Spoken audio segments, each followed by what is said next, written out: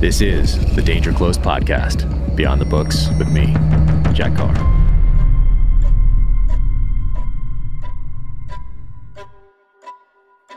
Welcome to the Danger Close podcast, an Ironclad original presented by Navy Federal Credit Union.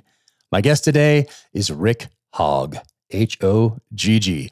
Rick spent 29 years in the United States Army, most of that time in special operations, deployed 13 times, primarily to Iraq and Afghanistan at the tip of the spear. Right now, he runs Warhog Tactical, and you can check them out at Warhog, that's WARHOGG.com.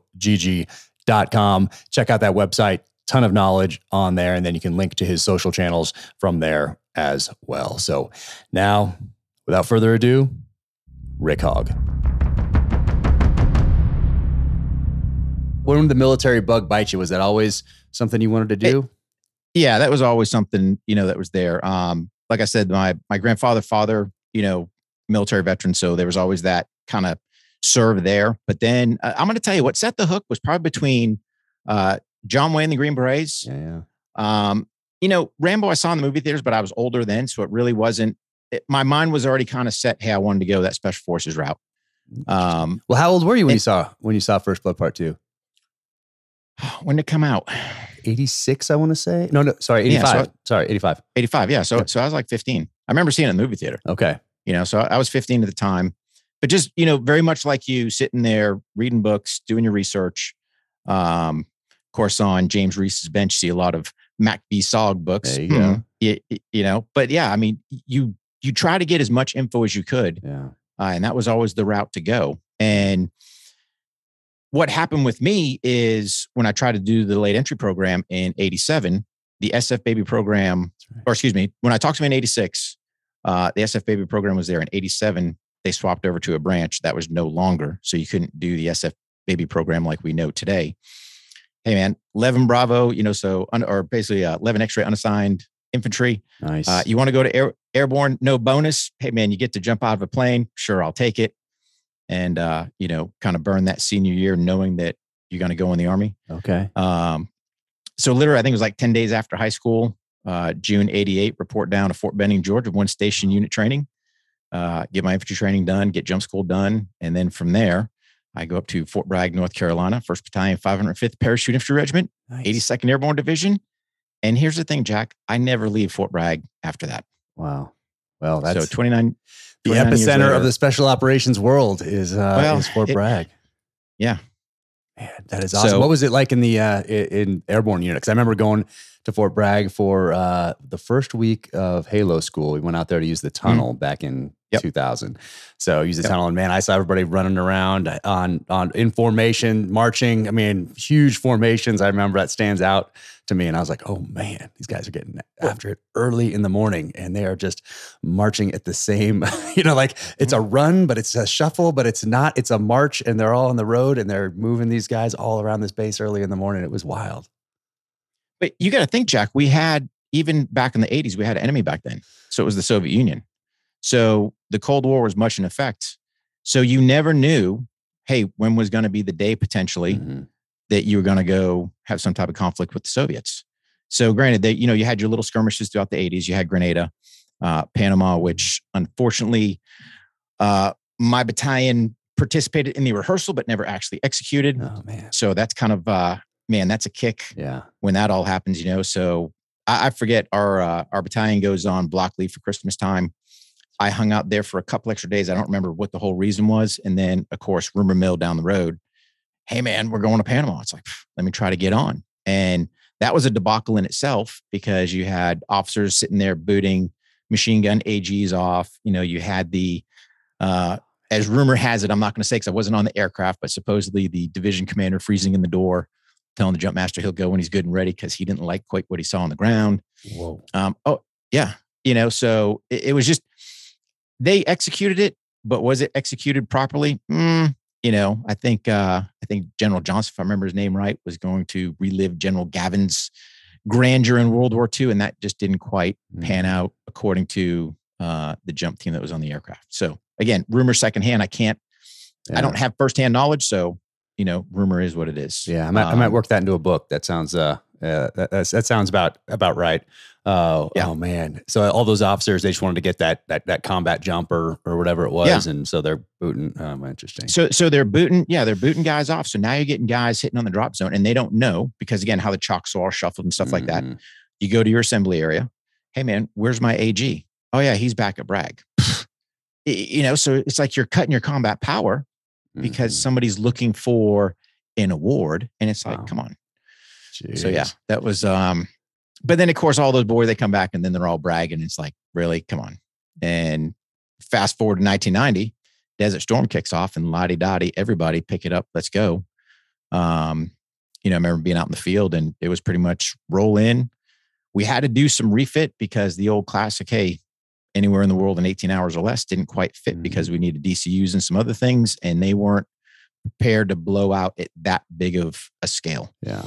A couple sets of DCUs. I think we had a few marginal desert items, and then it's like gone. So I remember flying on top of a C-5 to go over to Saudi Arabia.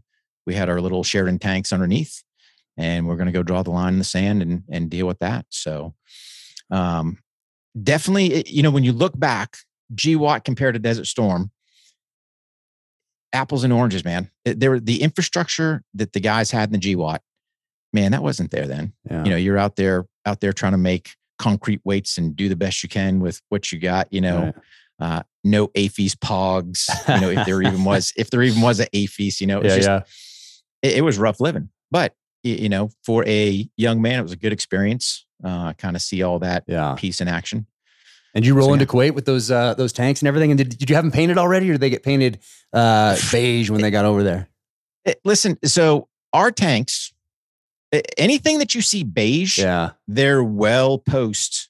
They're probably towards the latter part. Okay. All our stuff went over there. And again, our tanks were the little Sheridans because they were jumpable. Okay. Everything we had was still in that woodland pattern. Ready for the folded gap. Ready for Germany. Yeah, that's it. Yeah. But if you saw anything from the 82nd that was any type of tan color, would try to take mud or other things and just do some hokey camouflage. But all the stuff you see that's painted, they were already pre-prepped. So like those M1s. But the 82nd did not go into Kuwait. We were the sweeping Western element. Okay. Along with the French. So kind of, closing in. Our objective was Talil Airfield. So we ended up securing that.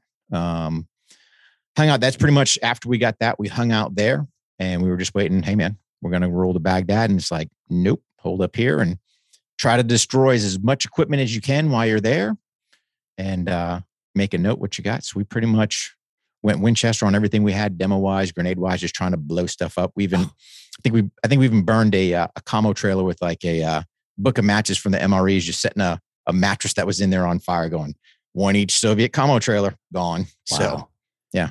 Dang. So you just had, we're going to wait another 12 years or so before we go to Baghdad. Give it a little time.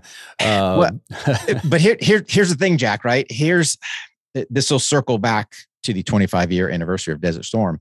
I told myself when I left out of there in 91, glad I never have to come back here. Yeah. Joke was on this guy on that one. Yeah. So you probably weren't the only one back then. Oh man. Yeah. So wild. Yeah. And then how long were you over there in total? I got over there in August, like the first part of August of 90. Yeah. And we left April 1st, 91. Okay. So yeah. Yep. Wasn't one of these things where you're going on deployments. You're going there to get the job done and come home type of a thing. Everybody kind of went over there and just stayed until it was time to come back. Well, that was the thing. We had to wait. So you think you had that build up. So you had basically Desert Shield.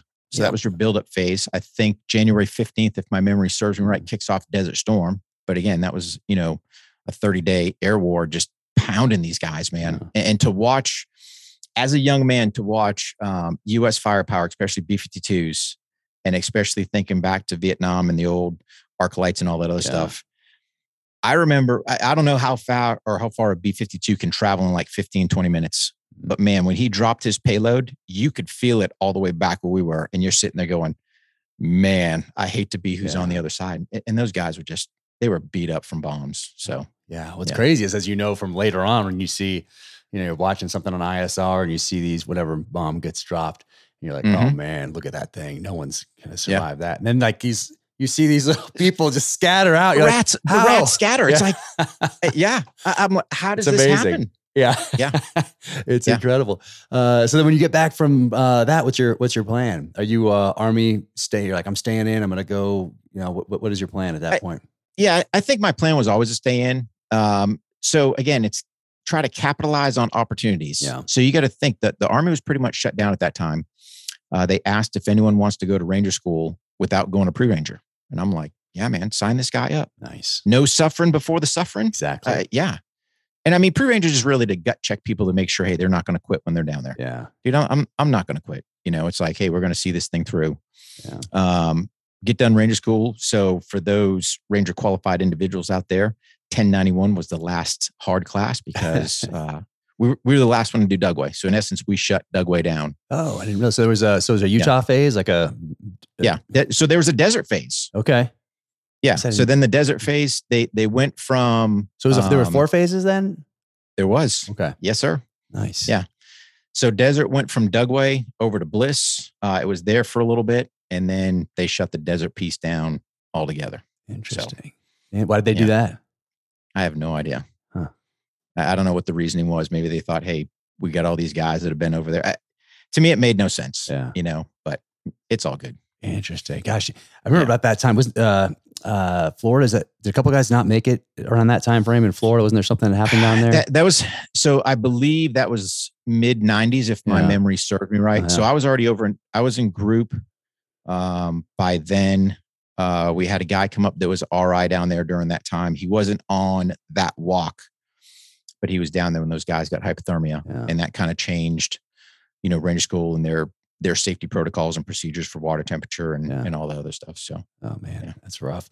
So you do Ranger school, and then where do you go from there? And what was Ranger school like for you? Was it just like, hey, just going to do it, head down? No, it's a suck fest, right? I don't. If anyone says it was easy, you're a liar, right? So you're getting fed again. Summer class, you're only getting a meal a day. Now, granted, sometimes, you get one MRE when you're out in the field, but you might get maybe like a breakfast and dinner meal when you're back in the rear, if I recollect correctly. Okay.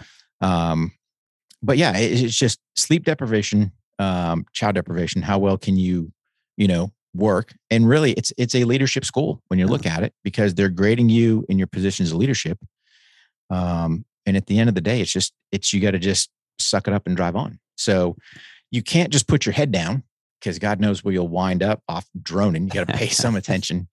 But no, I mean, it's a great course. And, if you really want to take a hard look at yourself, where you at, it's a complete gut check. Oh, so man, I really wanted to go to Ranger school. I put in a request for it when I was at my first SEAL team at SEAL Team 5. And back then, I got there in 97. So back then they used Ranger school as like punishment. Someone needs a little bit, you need a little more extra attention. All right. Guess where you're going? Ranger school. Yeah. And so they'd send guys there. That's how they looked at it, or at least my team. I should just say my little slice of whatever.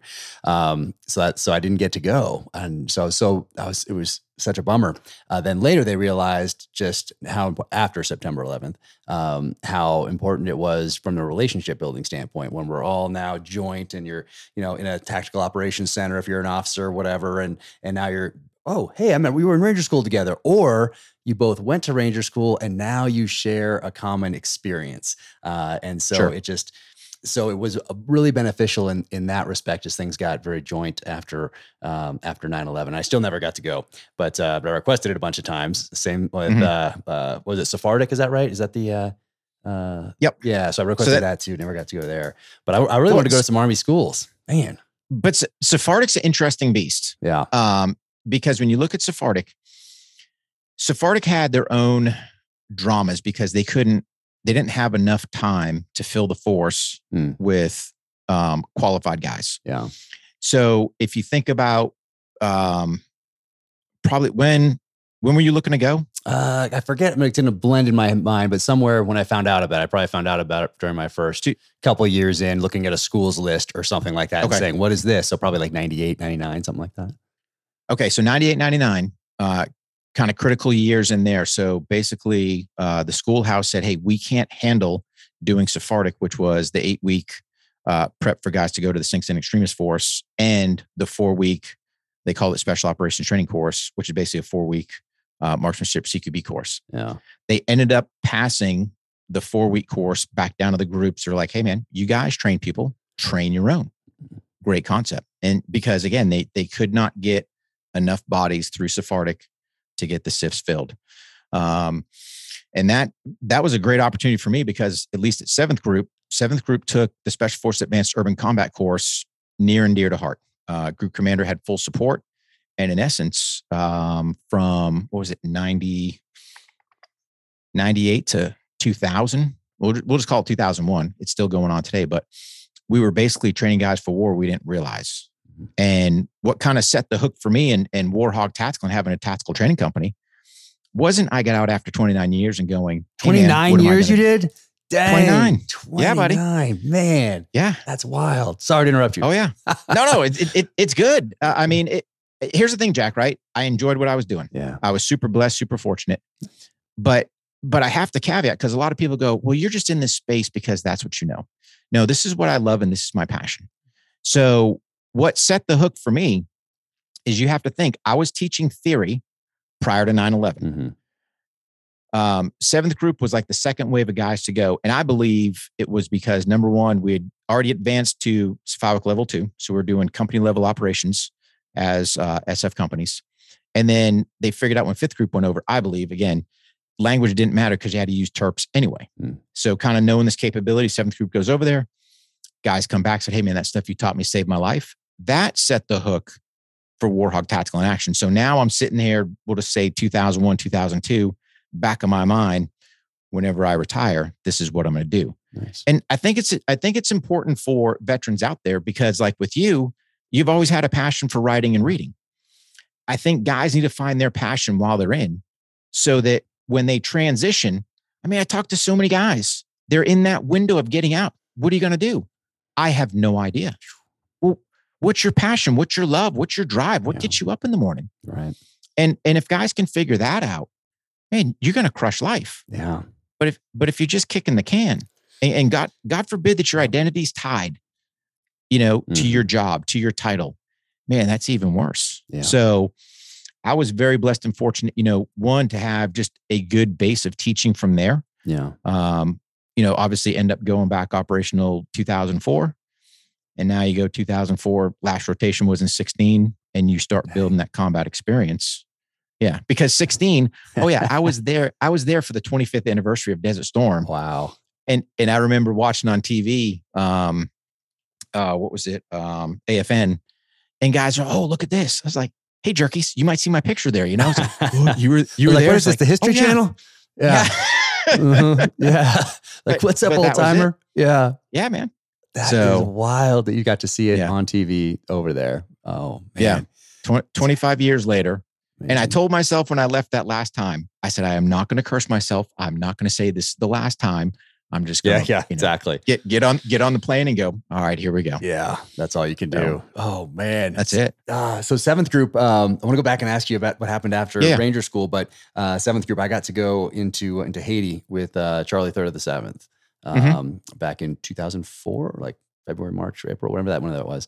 And that was an amazing experience. I was just a SEAL liaison down there. So it was just me and the SIF going in, and really what we were going in to do was, no one really knew what was happening outside of Port-au-Prince. So we just kind of flew around. We were ready to rock, but we didn't know what was going on in these villages outside of the city. So we just bounced into these different like villages to see what was going on, gather some intel, that sort of a thing. I'm sure some other guys were doing, some intel, other stuff, but it was interesting. I mean, it was really interesting to do. Of course, there were some other guys that were doing some stuff with Aristide to grab him and get him out of there.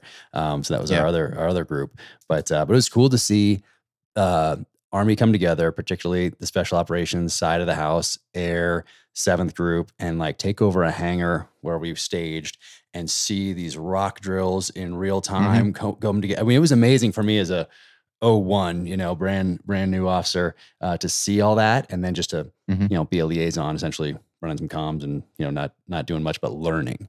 I got to learn a lot. So that was amazing to go in there with you guys. That was really, really cool. But what'd you do after Ranger School?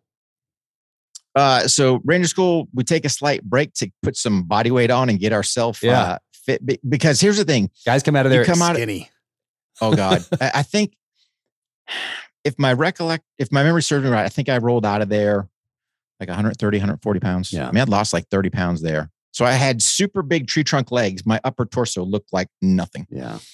But what's funny is, you go down there, they cut you away on leave, you come back a couple weeks later, and you're like the Stay Puft Marshmallow Man because you're eating everything you can and your body's just all bloated up.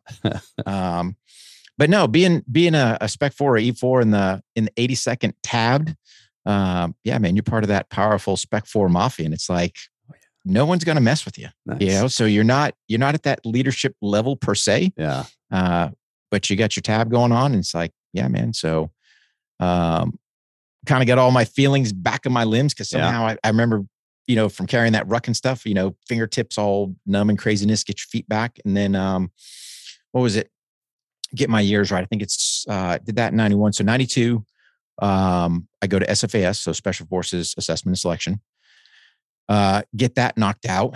But the thing was I had a year wait from SFAS to go to the Q course. Yeah. 82nd doesn't like quote unquote ship jumpers. Got it.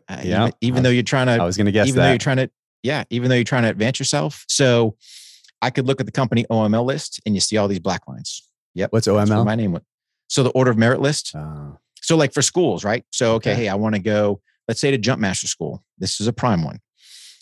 Yep. You're whatever in either the company battalion, however they had their Order of Merit list, black line. Right. And I'm sitting there going, hey man, I'm the only guy in this battalion because you had to have this Jump Master pre-card. So you had to go down to the Advanced Airborne School beforehand, do a nomenclature test and a rigging test, and they would give you a card that was good for like 30 days. I'm like, hey man, I think I am the only guy in battalion that has this card. Why can't I go to Jump Master? You're leaving. I said, I'm not leaving the Army. Right. I said, yes, I'm leaving the 82nd, but I'm not leaving the Army. And that was kind of the mentality of, hey dude, you're leaving us. You're a ship jumper.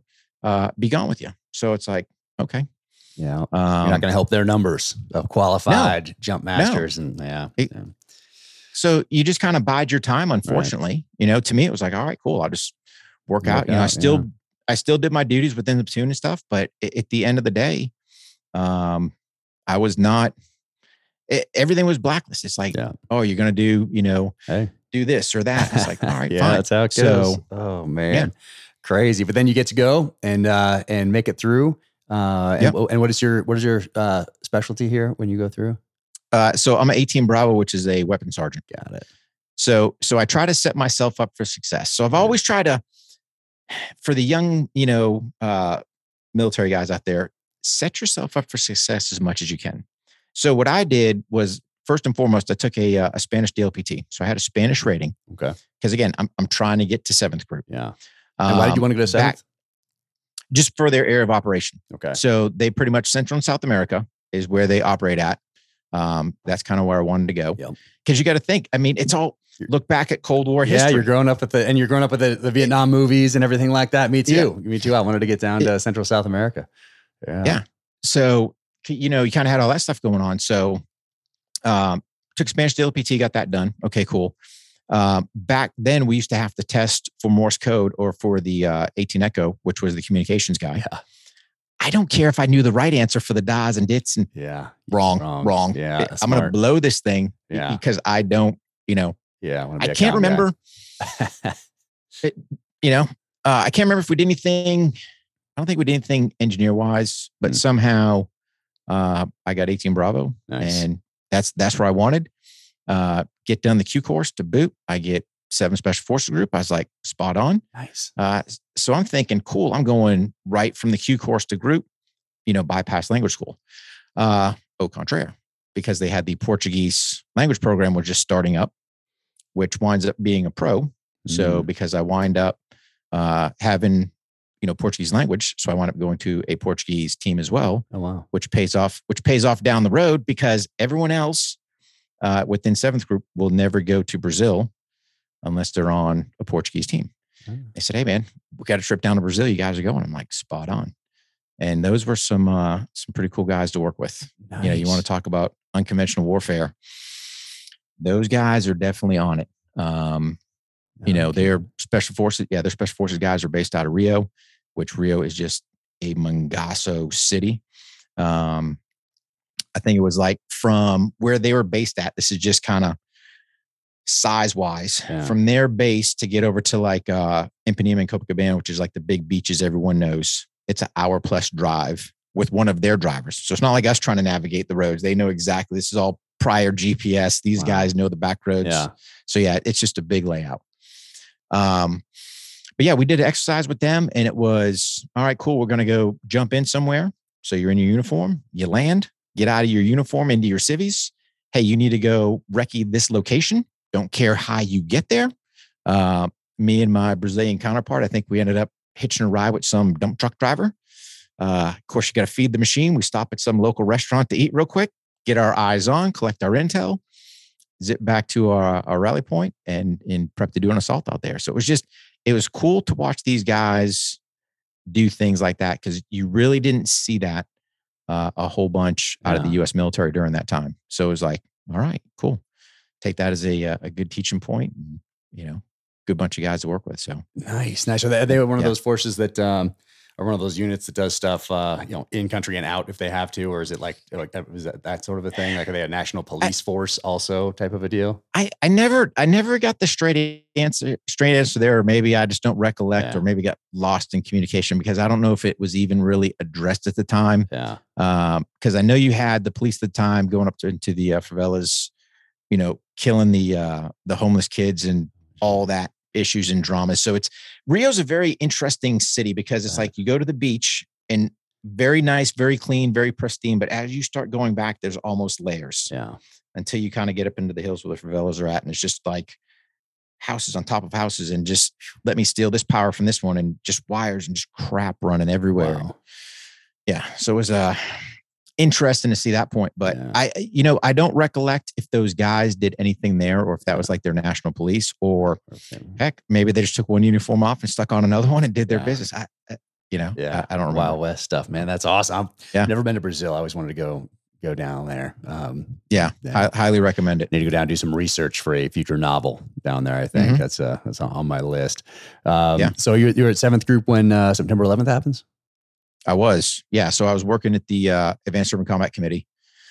Come back from chow, walk into the team room, and it's like, what is going on? So I had a little TV there. Fox News is on. And it's like, all right, seems a little odd. I don't know how a plane flies into the World Trade Center, but I'm like, dude, you got to be off on that one. But then when you start seeing the second one, all right, something's up. Then obviously the Pentagon, you hear about the one in Pennsylvania. So all of a sudden we start going, hey man, we got to get some security going on around here because Fort Bragg was an open post. You could come and go as you want. At the time, we were the only guys that really had access to guns and ammo. Cause you got to think during that time, you've got to draw ammo from the ASP. Nobody really had it there. So we basically had our own arms room, had our own field ASP. And next, we're the guys grabbing bullets, getting guns, trying to go, how do we secure at least our group area? Yeah. It nothing else. How do we lock this down? Then of course you get the phone call from USAC because they find out they're right across the street. Oh man, you guys got guns and bullets. You need to send some people over here. It's like, throttle back, guys. I said, we got to take care of our own house first. So basically September 11th, I wound up kind of, if you want to say, the 7th Group QRF for that evening. Ended up departing to go home September 12th. And as I'm leaving Fort Bragg, the traffic getting back, because all of a sudden we decide we're going to implement, control points. There's cars jacked back 4 miles, man. I mean, just backlog, checking everyone's ID cards. Yeah. And I'm like thinking to myself, glad I'm not in that line. So I guess I'll keep the night shift. Yeah. But yeah, that went on for a little bit till they got their permanent entry control points, which they have now. Right. That's all, so people don't realize Fort Bragg used to be a wide open post. Yeah, we were too. In SEAL teams, you could just drive right on. Yeah. It was crazy. I remember thinking about it back then. I'm like, all right, I guess this is how we do it. Yeah, because, the same thing, because I went up to Little Creek in the 90s which I learned a valuable lesson with the Navy, is you never tell the Navy your true rank, especially as an Army guy, right? We're all E7s or better. Yeah. Because again, on a SFODA, I might have E5, E6, all the way up to 8s, then, either a warrant or an officer. Well, why is it my E6s and below are over here at the swill barracks, right? Interesting. And then you got your 7s and above at the Chiefs BEQ, living large. Okay. So we had to do some, no. These guys, they're promotable or, frocked or whatever. Now you're trying to use some Navy terms. Right. And, I guess we need to bring them over. Of course you do. The ID cards, we never got new ones, just telling lies. But yeah, that was an important thing to learn. Yeah. And whenever you do anything with the Navy, everybody's an E7. I was an E7 or better. Yeah. They don't like, I had to go down to Stennis, do some work with those guys down there. They don't like when you go to the quarterdeck and ring the bell. I figured, it's like a ding, ding. Bang, ringing on that thing. It's like, hey, where's that microphone? I think it was 7th groups in the house or whatever they said when the commander would come on deck. So it was just, it was learning those sister service little terms and kind of messing around. So just having some good fun with those guys. Stennis is cool. So you guys got to do a lot of the Riverine stuff. I never got to do that, but what a cool mission. I think it's a little kind of hidden gem of naval special warfare is the 100 Stennis.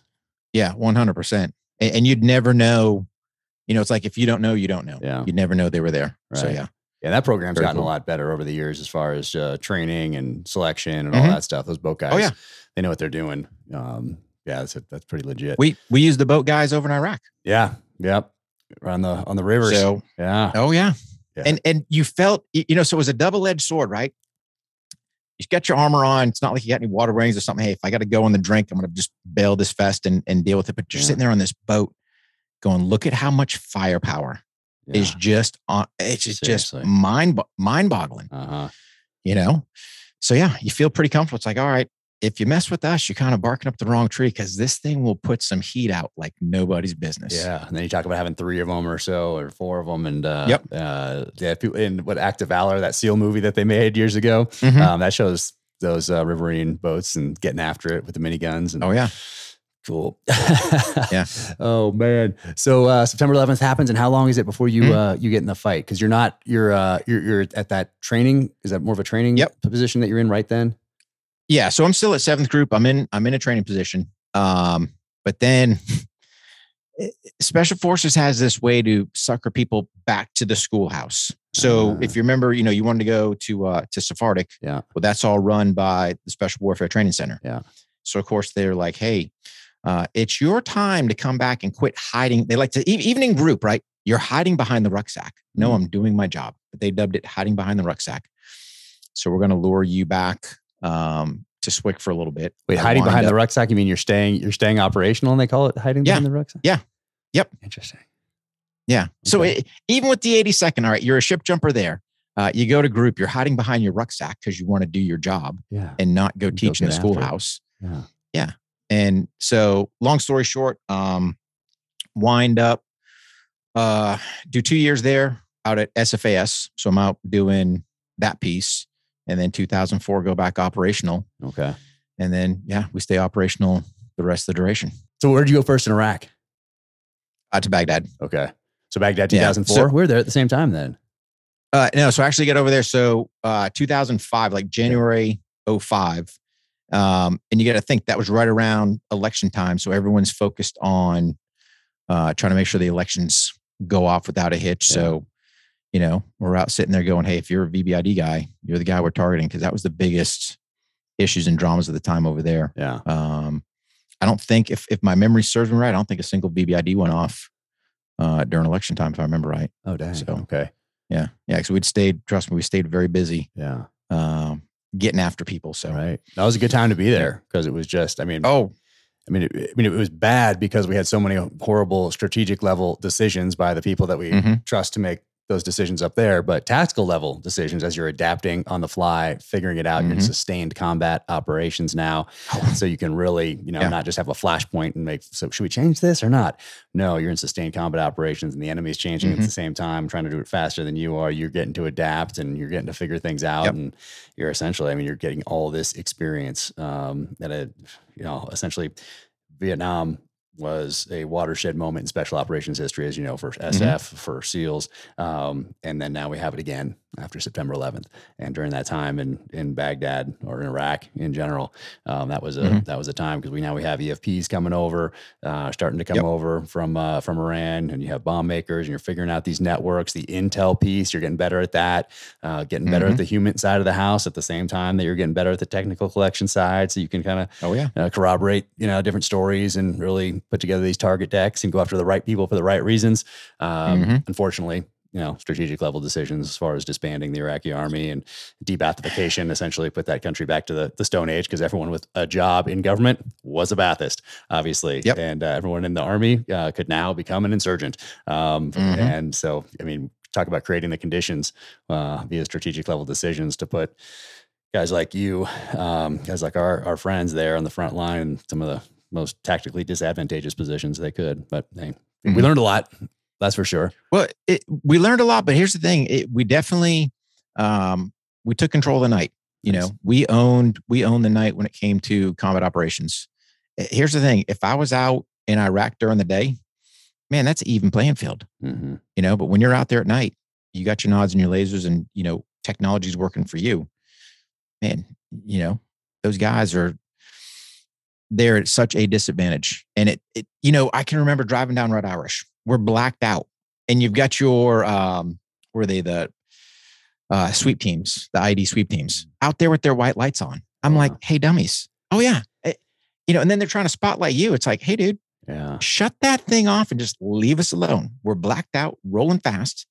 And you're out there telling everyone, hey man, here I am, blow me up. It's like, get away from these guys. But the Army just never really, at least from what I saw, really embraced the whole idea of this night vision capability. Really, special operations did. Oh yeah. But the army as a whole never got that. And it was just mind boggling. It's like you would see guys at night from the regular Army with their PVS 14, which I don't know who sold them on a monocle type night vision device, but that's here nor there. And that thing's up. I'm like, why are you not using it?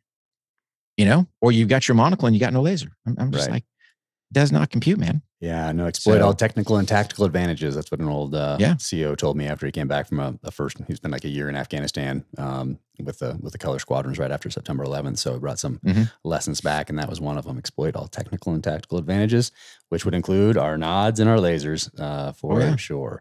Absolutely. Yeah, it would be interesting to see some of the Marines even too, seeing some of the gear that they had, especially at that time. You're like, wait a second, September 11th was a couple years back. It's 2005, and you're looking at what they're using, and you're like, oh my goodness, amazing. Well, but the Marine Corps, they're an interesting breed, right? So we wound up because 2005 we ended up doing a push out west to Al Anbar and over to Al Assad, and that place, it's like, the leadership there, these guys were doing zero offensive operations out of Al Assad. So you sit there and wonder, why was Al Anbar like the wild, wild west? Because these guys weren't allowed to do anything. And they had these young Marines so brainwashed. I remember when we first roll up there, and here we are rolling up to their gate or whatever. It's like, do you guys have permission to be here? Need permission. Dude, open up the gate, man. We need some gas and some chow. It's time to get busy. Oh no, we got to go call. I think it was like Scorpion Base or whatever. We got to call and get permission. Get permission. They had these kids just totally brainwashed. And, but you'd sit there. I remember went out to some FOB that was out by the Syrian border. I think there was like maybe a platoon plus out there. These guys had hard living. Yeah. But they were trying to make the best of what they got. Until somebody decided to write some profanity in the porta-john, and the lieutenant shut that stuff off and said, hey, you're now going to crap in a plastic bag. So It's so brutal. And people wonder where I get all the you know, my incentive to write in my novels and describe certain officers as politicians and, you know, people like that. You even see it in the show. We got a couple lines into the show, Terminalist on Amazon Prime about, you know, hit that 5 o'clock shadow when you're in garrison from the Admiral to Reese. Yeah. So, you know, we get a couple of those things in there, a couple of jabs at our, yeah, that's just how it is, I guess. Well, it is, but it's like, here's the deal. The military, you should not be in a leadership position for politics. Yeah. This is Rick's opinion, right? I am here for my men. Yeah. And like what I would tell my guys, hey guys, check it out. Here's all I ask. Don't lie to me. Because if you lie to me, I can't trust you. Exactly. Right? Exactly. Trust up and down the chain. You have to have 100%. So if you tell me the truth, and here's the other thing, bad news does not get better with time. Yep. If something happens, tell me, right?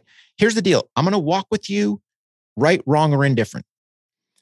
If we're right, dude, I'm right there with you. Even if you're wrong, I'll still walk with you. There's nothing I can do, right? But I'm not going to cut you to the wolves. You see too many times these guys just sit there and, you know, Joe messed something up. Okay, cool. He's still your guy, right? He did something wrong, whatever the case may be. Don't sit there and throw him to the wolves. Oh, yeah.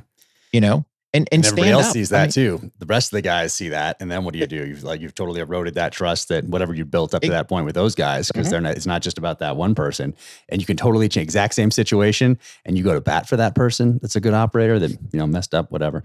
And now the other guys see that too, and now you built that even a stronger trust with all those 100%, and they see it, and that translates to downrange.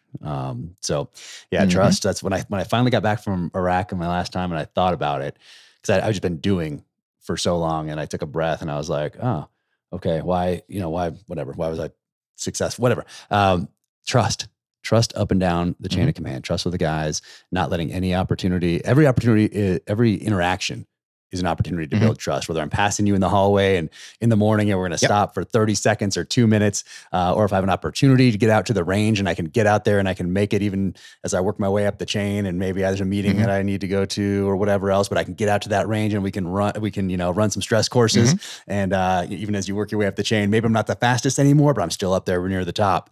And all those younger guys can be like, wow, look at this guy. He's still out here with us. He's still running the O course. He's still hit that plate rack. Look at him beat so-and-so on that plate rack. No way.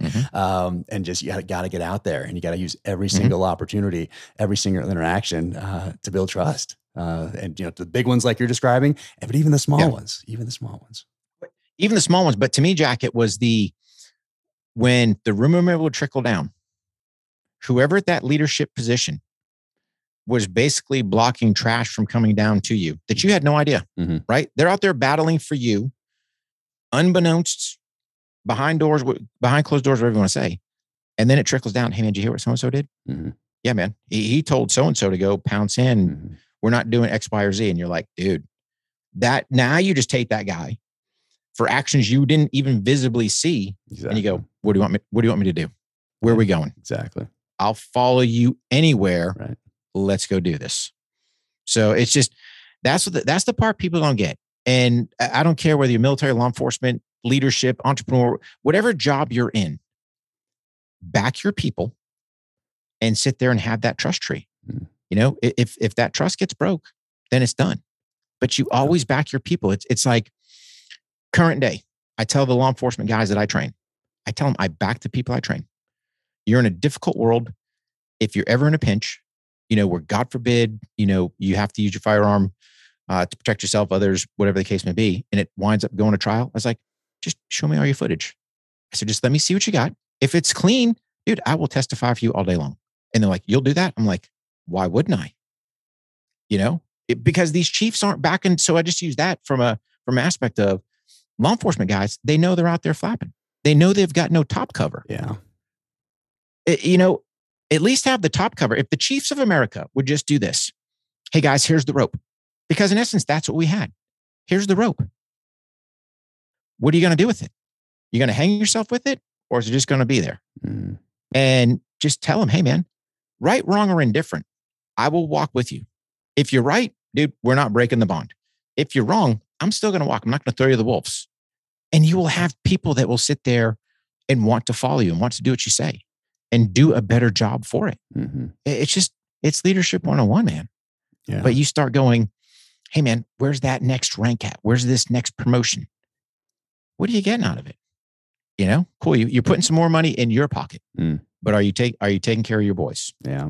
And that's the question at the end of the day. Yeah. It's really, you can see it. You can sense it. The E5 Mafia sure knows what you're there for. You're not fooling them. Man. So when you're in Baghdad, then do you have a specific mission set? Are you like hitting IED makers or what is your mission set? I think at that time, if I recollect correctly, and again, they all start to blend together who you're talking about. Especially for you. So you did, how many did you do? 13? I did 13. Jeez. Yeah. That's incredible. Yeah. Man. I remember 05 because 05 was I was there for the majority of the year because our typical rotations were like there 3, home for 6, and we just had that constant turn and burn. We wind up in 05 being there the majority of the year. That was just the year to push. Yeah. Remember, it started off, again, elections were coming up, and that was the big, we want this thing to go off without any VBIDs going off in Baghdad. So, then as we start progressing, who's the next? I don't know. I'll recollect, whatever the target deck said, that's who we went after, prosecuted those targets. And, it just seemed like it was always whack-a-mole. Yeah. There was never no shortage of bad guys out there. Right. So, yeah. That's wild. And so you just keep doing that. You're just on that rotation through the rest of the time in the military then. Yeah. Up until 10. So I think it was around 10. 10, we transitioned out of Iraq. We go over to Afghanistan because that was, I think the SOFA wasn't met, if I remember right. Yeah. There was something happened there where it's like, hey, U.S. forces are departing. Okay, cool. Still got a fight going on over in Afghanistan. Pick it up over there. We changed our rotation cycle somewhere in there to like a 4 and 12.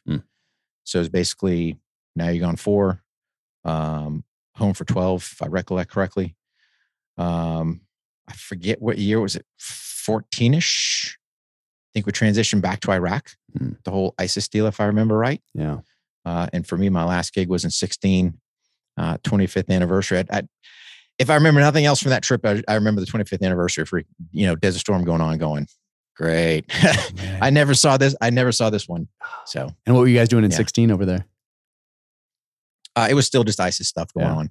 So if I recollect correctly. Yeah. Amazing. And then when do you decide, I mean, you passed 20 a while back there, 20 years. When do you decide, okay, coming up, it's time to move on and this is what I'm going to do?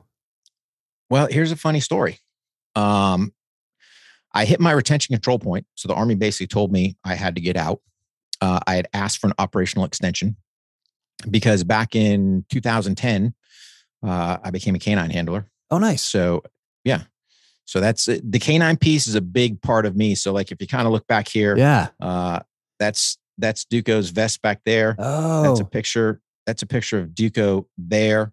From the Warhog tactical side, we've got the In Honor of Duco loop leash. So that's our canine product line we just launched. Nice. So yeah, so that the canine piece starting, from 10 till I retired was a big piece of me and what I did. Yeah. And of course I got my In Honor of Duco Blackbeard and Friends series. But yeah, so that's a big part because here's the thing, Jack, right? I really didn't want to do it. I was kind of voluntold.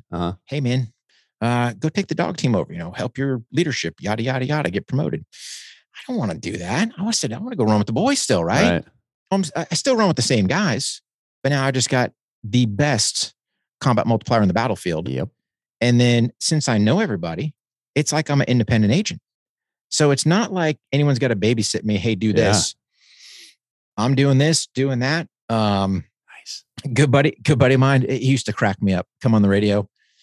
Hey man, where you at? And I'm like, right behind you. He's like, dude, I know the playbook, right? I know how this thing's going to play out. So just, let's get set up, go do our business. But, well, that's wild. Did each group have their own, canine program, or was it centralized, or what was your guys' program like? So within USASOC, you got to think, so the groups they were a little late kind of getting to the game, building the program, same thing with the Rangers. So we kind of had our program going earlier. they finally kind of got everything on board, kind of learning what we were doing. Because we learned, when we first started this thing, it's like, hey, we need these dirty, nasty junkyard dogs, or so we thought. Mistakes on us. We learned that, hey, man, we can have a sociable dog. They can still bring it when need be. Mm-hmm. And it's a lot better than getting guys bit and having all these just problems we were having. Because some of these dogs, man, they'd be like, well, I'm biting somebody. Nobody here to bite this bad. I'll just bite one of the guys. So that's not good. That's not good for business. So we kind of morphed over time. And of course, I think you guys with your dog program, kind of helped you guys out as well. So there was a bunch of spreading that knowledge. Yeah. And really that was for me why I wanted to stay that extra year. One, to take me to 30, but two, we just had, we were kind of that influx where there was a lot of guys getting out. And it's like, hey, I want to still pass this combat experience kind of on to the next generation. Let's make sure we haven't lost these lessons learned, keep this program going, and then go from there. But unfortunately, Uncle Sugar was like, no, dude, you hit your mark and pack your bags and go. So, but it's been good. Great experience from that. Obviously retiring Duco, able to bring him back home with me. I lost him July 5th, 2021 to osteosarcoma. After losing him, it's one of those that you want to talk about losing part of your soul. So, I mean, literally, I'm alive because of that dog. Now, when you bring him home, you watch that transition into just a great family member. I'm not even going to call him a pet because he's so much more than that. End up losing him. And it's like the bond between the handler and canine is just, unless you've been there, it's a very difficult thing to explain. They become part of you. They're an extension of you on the battlefield. So all these things going on. So end up losing him. And, you got to look at out of tragedy, what's coming out of it? What can you change? What can you do? And we started the In Honor of Duco project. So I partnered with a 501c3 called Scott's Wish. And I don't remember how we got up with those guys, but basically said, hey, I've got this idea for this In Honor of Duco project. Kind of, passed it by them and like, yeah, sounds good. And it's really this, I'm selfish. Basically 3 core mission statements. Mission statement number 1, keep the memory of combat assault dog Duco alive. They say you die twice. Once when you physically have your last breath, once when your name's said for the last time. So yeah, we want to keep that name going. That's why, like with our canine product line, it's the In Honor of Duco loop leash. Got it. The second one, which is kind of near and dear, is to never let another SOF canine handler make a medical decision about their partner based on their finances. So when Duco was diagnosed with osteosarcoma, vet's like, yeah, we can sit there and save his life or extend his life, however you want to look at it. It costs you $10,000. There's no dog EVA for these guys. There's no care. Who knows how many guys? I mean, there's at least one guy here, because here I am, that's alive because of that dog. But USG says you get no benefits when you get out. So when you retire them, here's your leash. Have a good, good life. On that note, because you got to think, people forget that up until 2000, we used to euthanize military working dogs. So it took Congress to pass a law that, hey, they will at least have the opportunity to go back to their handlers if they want to, or not be euthanized. No kidding. What year was that? Service. 2000. 2000. Yeah. Congress did something useful. Man. Well, they did something. They did something useful. I'm not going to let the whole cat out of the bag. We're going to try to push them to do some more stuff. Okay. And we're doing that with. So we're working on canine documentary. Here's the thing. I want to get handlers from World War II, and this has been the hardest thing, trying to capture their history. Yeah. I don't know if we have any more left, Jack. Yeah. I've tried to reach out to everybody I know that, hey, if somebody should hear the podcast, if you know a World War II handler, if you know somebody that was just around the dogs, I mean, we're at that point. If you have any, touch point with canines in World War II, please reach out. Go to warhog.com, go to my website, hit the email button, send me a note. Because that history is being lost. Yeah. We have some Korean War guys.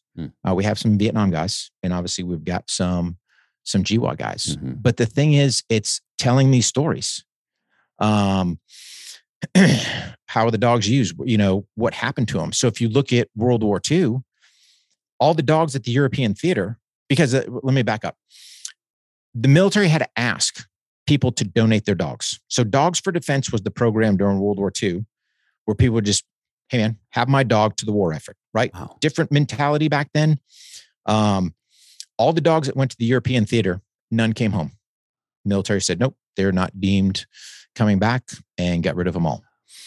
On the Pacific theater, I believe there was a couple hundred that made it back.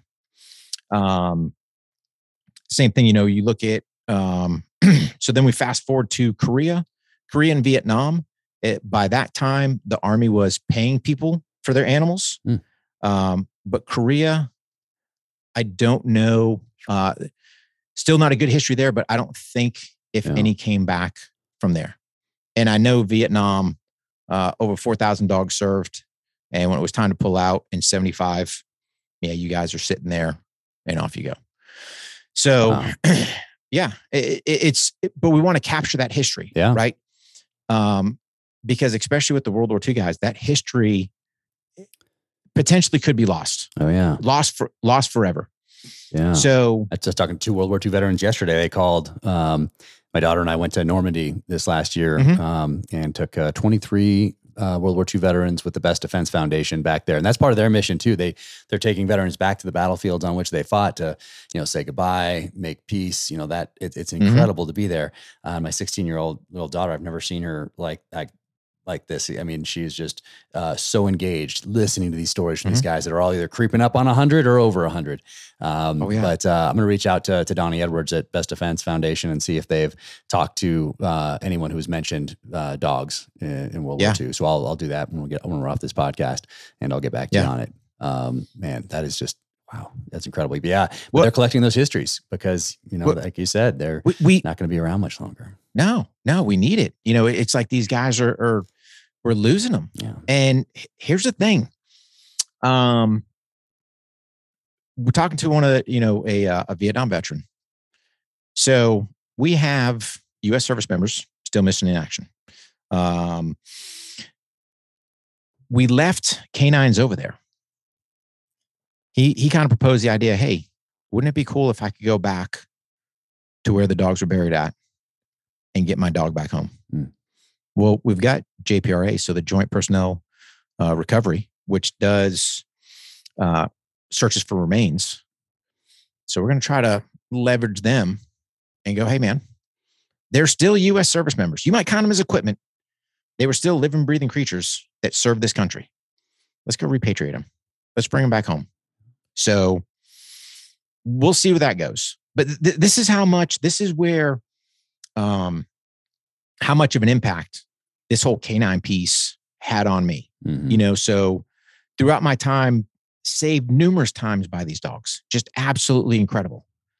So let's go ahead and pay some things forward. Because you got to think from the SOF side, we didn't have a canine memorial until I believe it was 2000. Was it 14 or 15? We finally got one down here at the Airborne Special Operations Museum. So, I think there's one now at the Navy SEAL Museum. I know up at the Navy SEAL Memorial up in Virginia Beach, they don't have the names, but they got the paw prints next to the gold stars. So we're starting to see more people embrace what's over in Guam. We got the World War II dogs, from the Pacific Theater. So we're seeing more and more. But let's get this dog thing to where it needs to be. Yeah. And we're working on some stuff. And I don't want to totally let the cat out of the bag. But we're working on some stuff. Hopefully, when 2022, I think we're going to have a shift in power up on the Hill.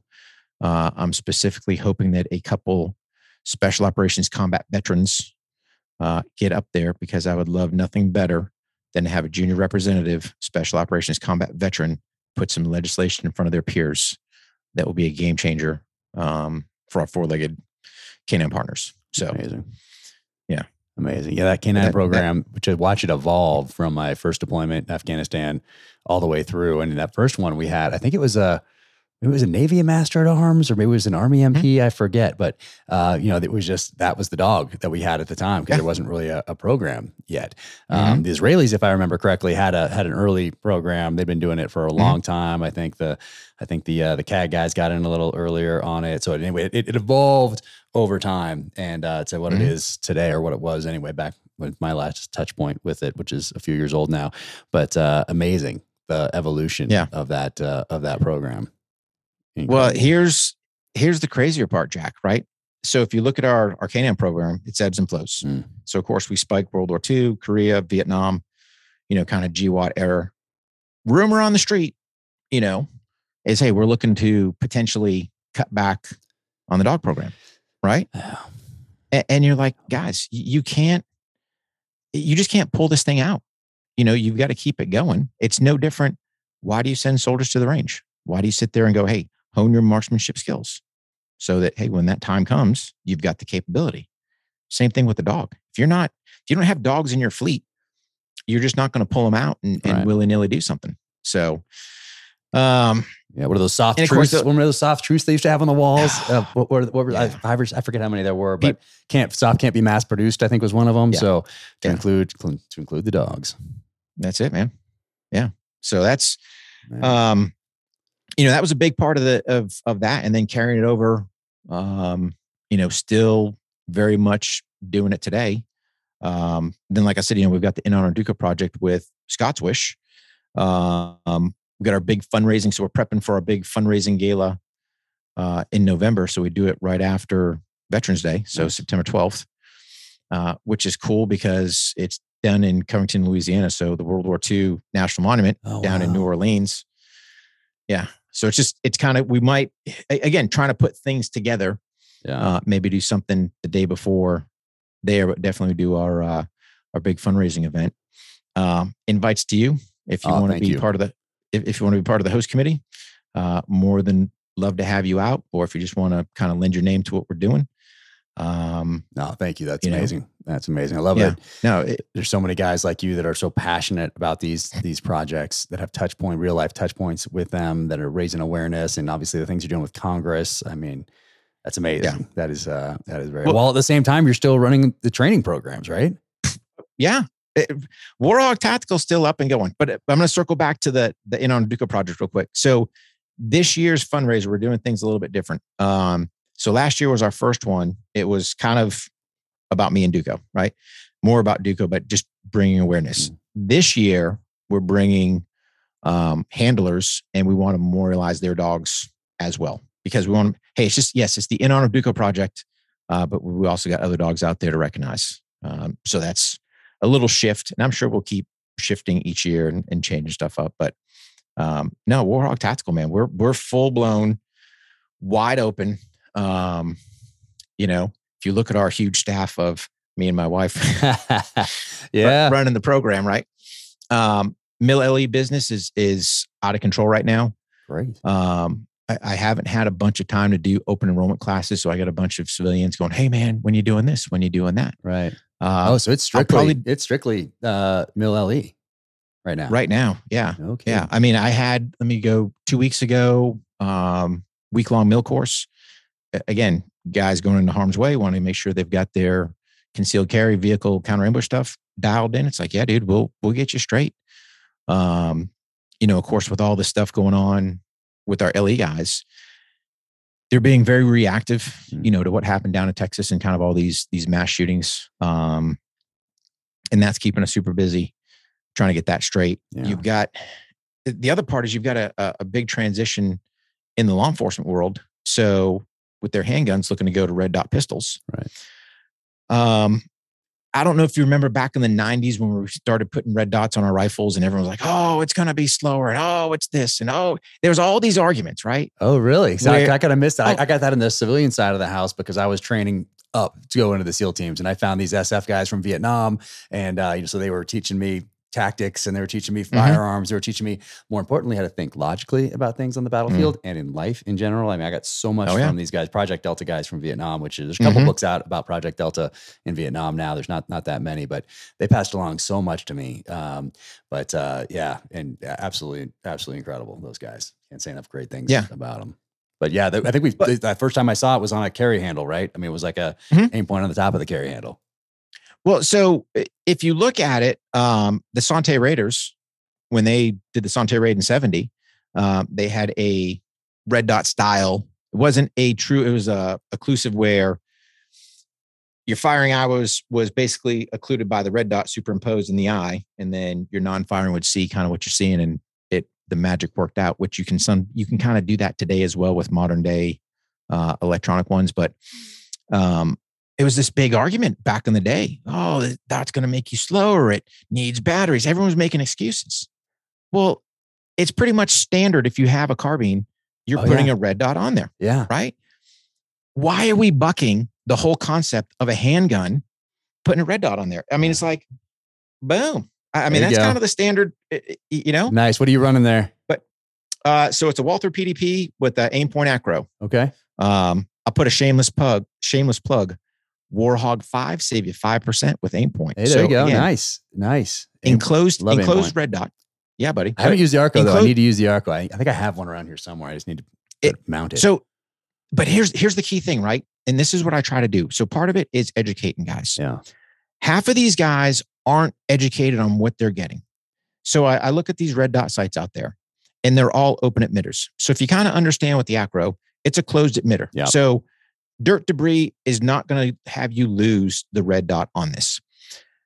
But then you sit there and you see some of these other ones. So I won't say any other brand names to throw them under the bus, but if they've got a piece of glass, the emitter is basically shooting up there to superimpose the red dot on there. Okay.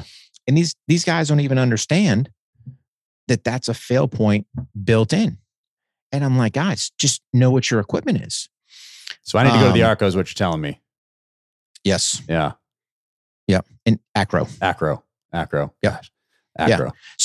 Yeah. So again, shameless plugs, warhog.com. You'll see me doing a video shoot with Pino Productions, who does my instructional videos. But when we did the PDP launch, for whatever reason, it was out there just pouring that day. We didn't plan it. Yeah. And I'm running the acro on there. And it was just one of those points to go, hey man, it's raining. I'm not worried about it. I'm not worried about water getting on this dot, me losing the red dot.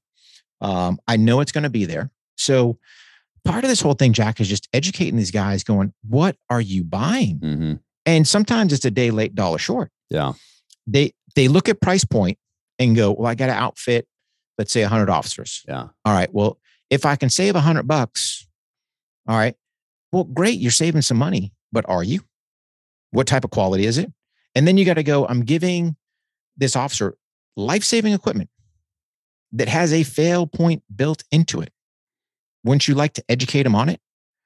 Or worse yet, when we're doing these red dot classes, I'll ask officers, hey, what happens when you put that red dot? And I used to say red shirt. Yeah. I used to say red shirt, but now we got to say a suspect's red shirt, because when I say red shirt, like, why would we point at the instructor? I said, dude. Yeah. It's like common sense, right? Not clicking. So now I have to say, what happens when you put your red dot on a suspect's red shirt? And the looks on their face, Jack, is like, oh, I never thought about it. And I'm like, guys, you're carrying a piece of life-saving equipment and you haven't thought about it, or worse yet, tested it. Yeah. So that's where just trying to educate them on that. Yeah. I'm glad to see it. I'm glad to see it come around. But man, I just wish these guys would spend a little bit more time, know what they're getting, and then, be proficient with that new tool they have. Right. God forbid they're in that deadly force encounter, either save themselves or save their partners, whatever the case may be. So, yeah, man, that keeps us busy. So, yeah, I mean, I think you're right. As far as red dots being on most pistols, I mean, you're seeing it. We're already headed that way. But I need to take a course. That's really why I don't carry the red dot, just because I haven't put in the time yet since I left the military. I mean, I've done courses, but I haven't done them the way that I used to. I'll do like 1 or 2 a year, but I haven't gone to like, hey, I'm going to a week, I'm going wherever I'm going, or I'm going 3 days and I'm putting this thing through the paces and I'm really getting to know it. I just haven't taken the time to do that yet. So when I get out there to actually to train, I take what I'm familiar with. So I need to keep threatening to go out and actually do a course rather than just, okay, this thing works. Okay. I kind of get it here. Red dot. Okay, good. No, I need to put a lot of rounds through before I'm going to carry that thing like that every day. So typically I am carrying the, just my irons. Yeah, but you do and you don't. So I'll just ask a question, how much dry fire are you doing? Yeah, not much these days. That's the key thing.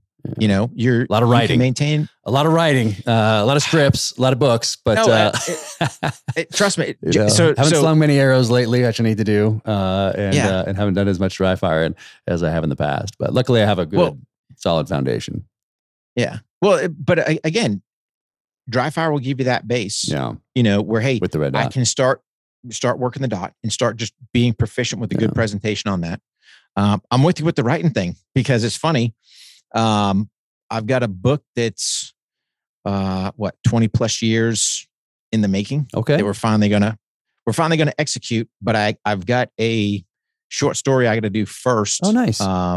Yeah. So I got hit up by, what was it? I think it's like Your Call Project, if I remember right. And they're collecting a bunch of anything from OEF, OIF veterans, whether it's stories, poems, whatever. And I'm basically writing a little deal about Duco. I'm making it a little bit different, right? So it's a nonfiction, but I pulled kind of a playbook from Eddie Gallagher when we had him on the Range podcast. He was talking about his book and his QR codes. So now I'm trying to get savvy to plug some QR codes in there. So as you're reading, click the QR code, take you to a video. Yep. Smart move. Just to get a little more interaction with the user. So that's been an interesting, so it's one thing kind of to sit there and write, but now you're trying to add different layers to there. Yeah. So yeah, we'll see how that goes. So excited for that one. Yeah. So somebody else is, that's going in a collection, which is going to benefit We Defy Foundation. Nice. So it's like, yeah, that's cool. And again, helps keep Duco's story alive. Yeah. My other one was a marksmanship book that I started back when I was at the SFAWA committee. Okay. So the Special Forces Advanced Urban Combat Committee. It was just like a marksmanship kind of 101 handbook. I still might keep some of my 90s pictures in there just for chuckles. Yeah. But, after talking to Eddie, I was like, dude, I can put some QR codes in that. And now as you're reading, click the QR code. And I haven't quite mastered how to get it to go to certain places. So we got to do some QR code work on that. But try to do a self-publish through like Amazon and get it out there and just see, here's another tool for people that they can take out to the range, stick it in your range bag or whatever. So fantastic idea.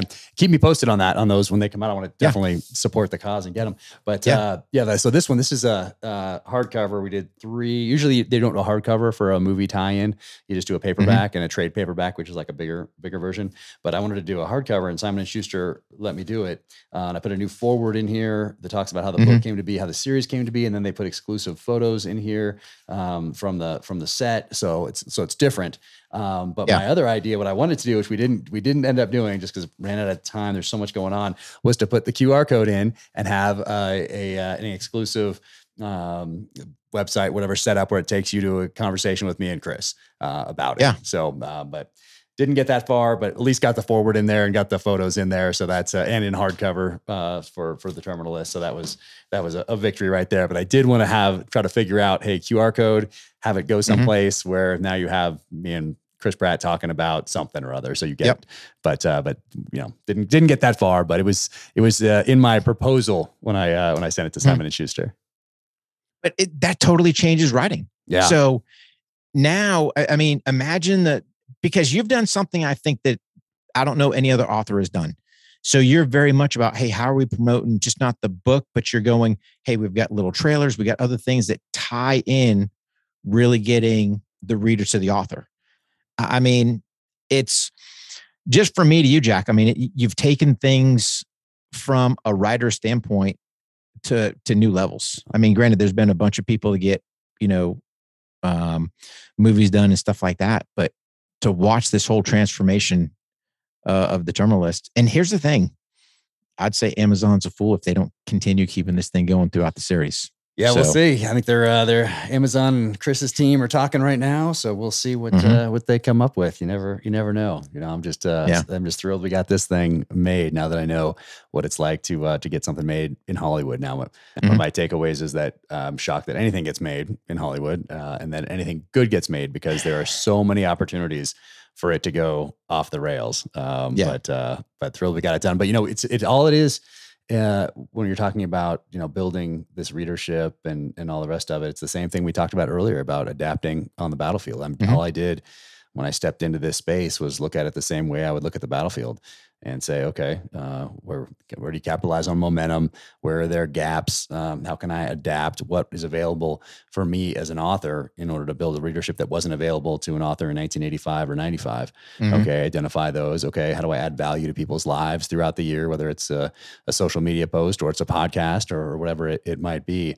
Because you couldn't have done that in 1985, but guess what? You can now. But you also get to choose how you're going to interact with people, and if you're going to be a positive influence on them, if you're going to add value to people's lives, or if you're just going to throw up, memes here or there, not put really any thought into it, or not think about coordinated campaigns around things. But really, for me, it's all about adding value to people's lives throughout the year. That's what I think about before I do any sort of a post, any sort of a blog, any sort of a campaign, add anything to the website as far as gear, merch goes. It has to be super high end, and it all has to be coordinated. But any post, whether one sentence I put on social media, has to add value.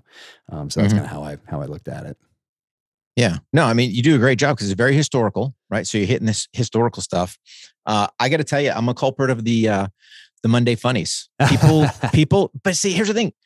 I kept it going. So I dabbled with it, and then people were like, man, I love this. I love to start my week off with a laugh. And I can't stand social because it's such a manipulated platform. Yeah. But it's a necessary evil, when you run a business. Unfortunately, that's digital marketing in this day and age. But it's people want to complain about constitutional violations and everything else. Our First Amendments are being crushed left and right. And even with the podcast, I find that you don't get full reach. Now you got to start thinking, okay, cool. Is print, is that our final piece? Is that the final piece that we have that we can truly put pen to paper and get, our freedom of speech out there? I mean, I don't know. It's just a crazy place we're in, but yeah, we're walking into it. We're walking into an L ambush essentially, and we're walking right in, and we keep walking right in because these things are necessary for us to build businesses these days. And you're walking in, and you have this L of big tech and big government, and we're walking right into it. And of course, there's a direct connection between those two. Just look at lobbying dollars or whatever else. And they both benefit from what? From us being divided. Politicians benefit because it galvanizes bases. Tech companies, they benefit because they can manipulate not just behaviors now, but thoughts now. So there's a direct connection, and here we go, walking right into that L ambush. So it's a tough one to deal with. But if you recognize it, okay, that's step number one, is to recognize it, and then you can take steps from there to once again adapt. But those two entities are getting more powerful, and we continue to walk right in. But it's a tough time, man. It's tough. We got to try to educate people. I mean, that's the biggest thing. So it's like, here at my desk, I mean, I've got a copy of the Constitution. Nice. And I refer to this thing all the time, right? Because people want to sit there. Number one, they haven't even read it. Yes. And again, without getting into a whole political road here, people are making claims that they have constitutional rights that have been violated. Read it. I call it the book, right? So I got it. Our founding fathers didn't write it in a book format, but I'm calling it the book because it sits right here on my desk. Read it. See what it tells you. It's pretty clear cut. Yeah. And I wish more people, and it's easy reading, and I wish more people would just read it to understand, when you want to sit there and hoop and holler and make these statements, especially politicians, you're not even stating fact. And it's not your opinion to say something's unconstitutional. That's a clear cut. Either it is or it isn't. And that's the thing is, let's get people to understand what the Constitution actually says. Let's get people to understand what your rights actually are before you start hooping and hollering what's in violation. Because let's think about it. I'm entitled to freedom of speech. But if we can't speak freely as Americans, or you want to oppress it, or certain people have powers to put that down, is that not a violation of my First Amendment rights? And people go, well, you know, it's my platform. Okay, you can say that. So then you sit there and go, all right, well, is writing, because if you publish your own book, is that the only true form of free speech? Or what I started to say on the podcast was coming to you live from the corner of 5th and Main. So it's a classic town. Do we have to go back to the town squire? I mean, I don't know.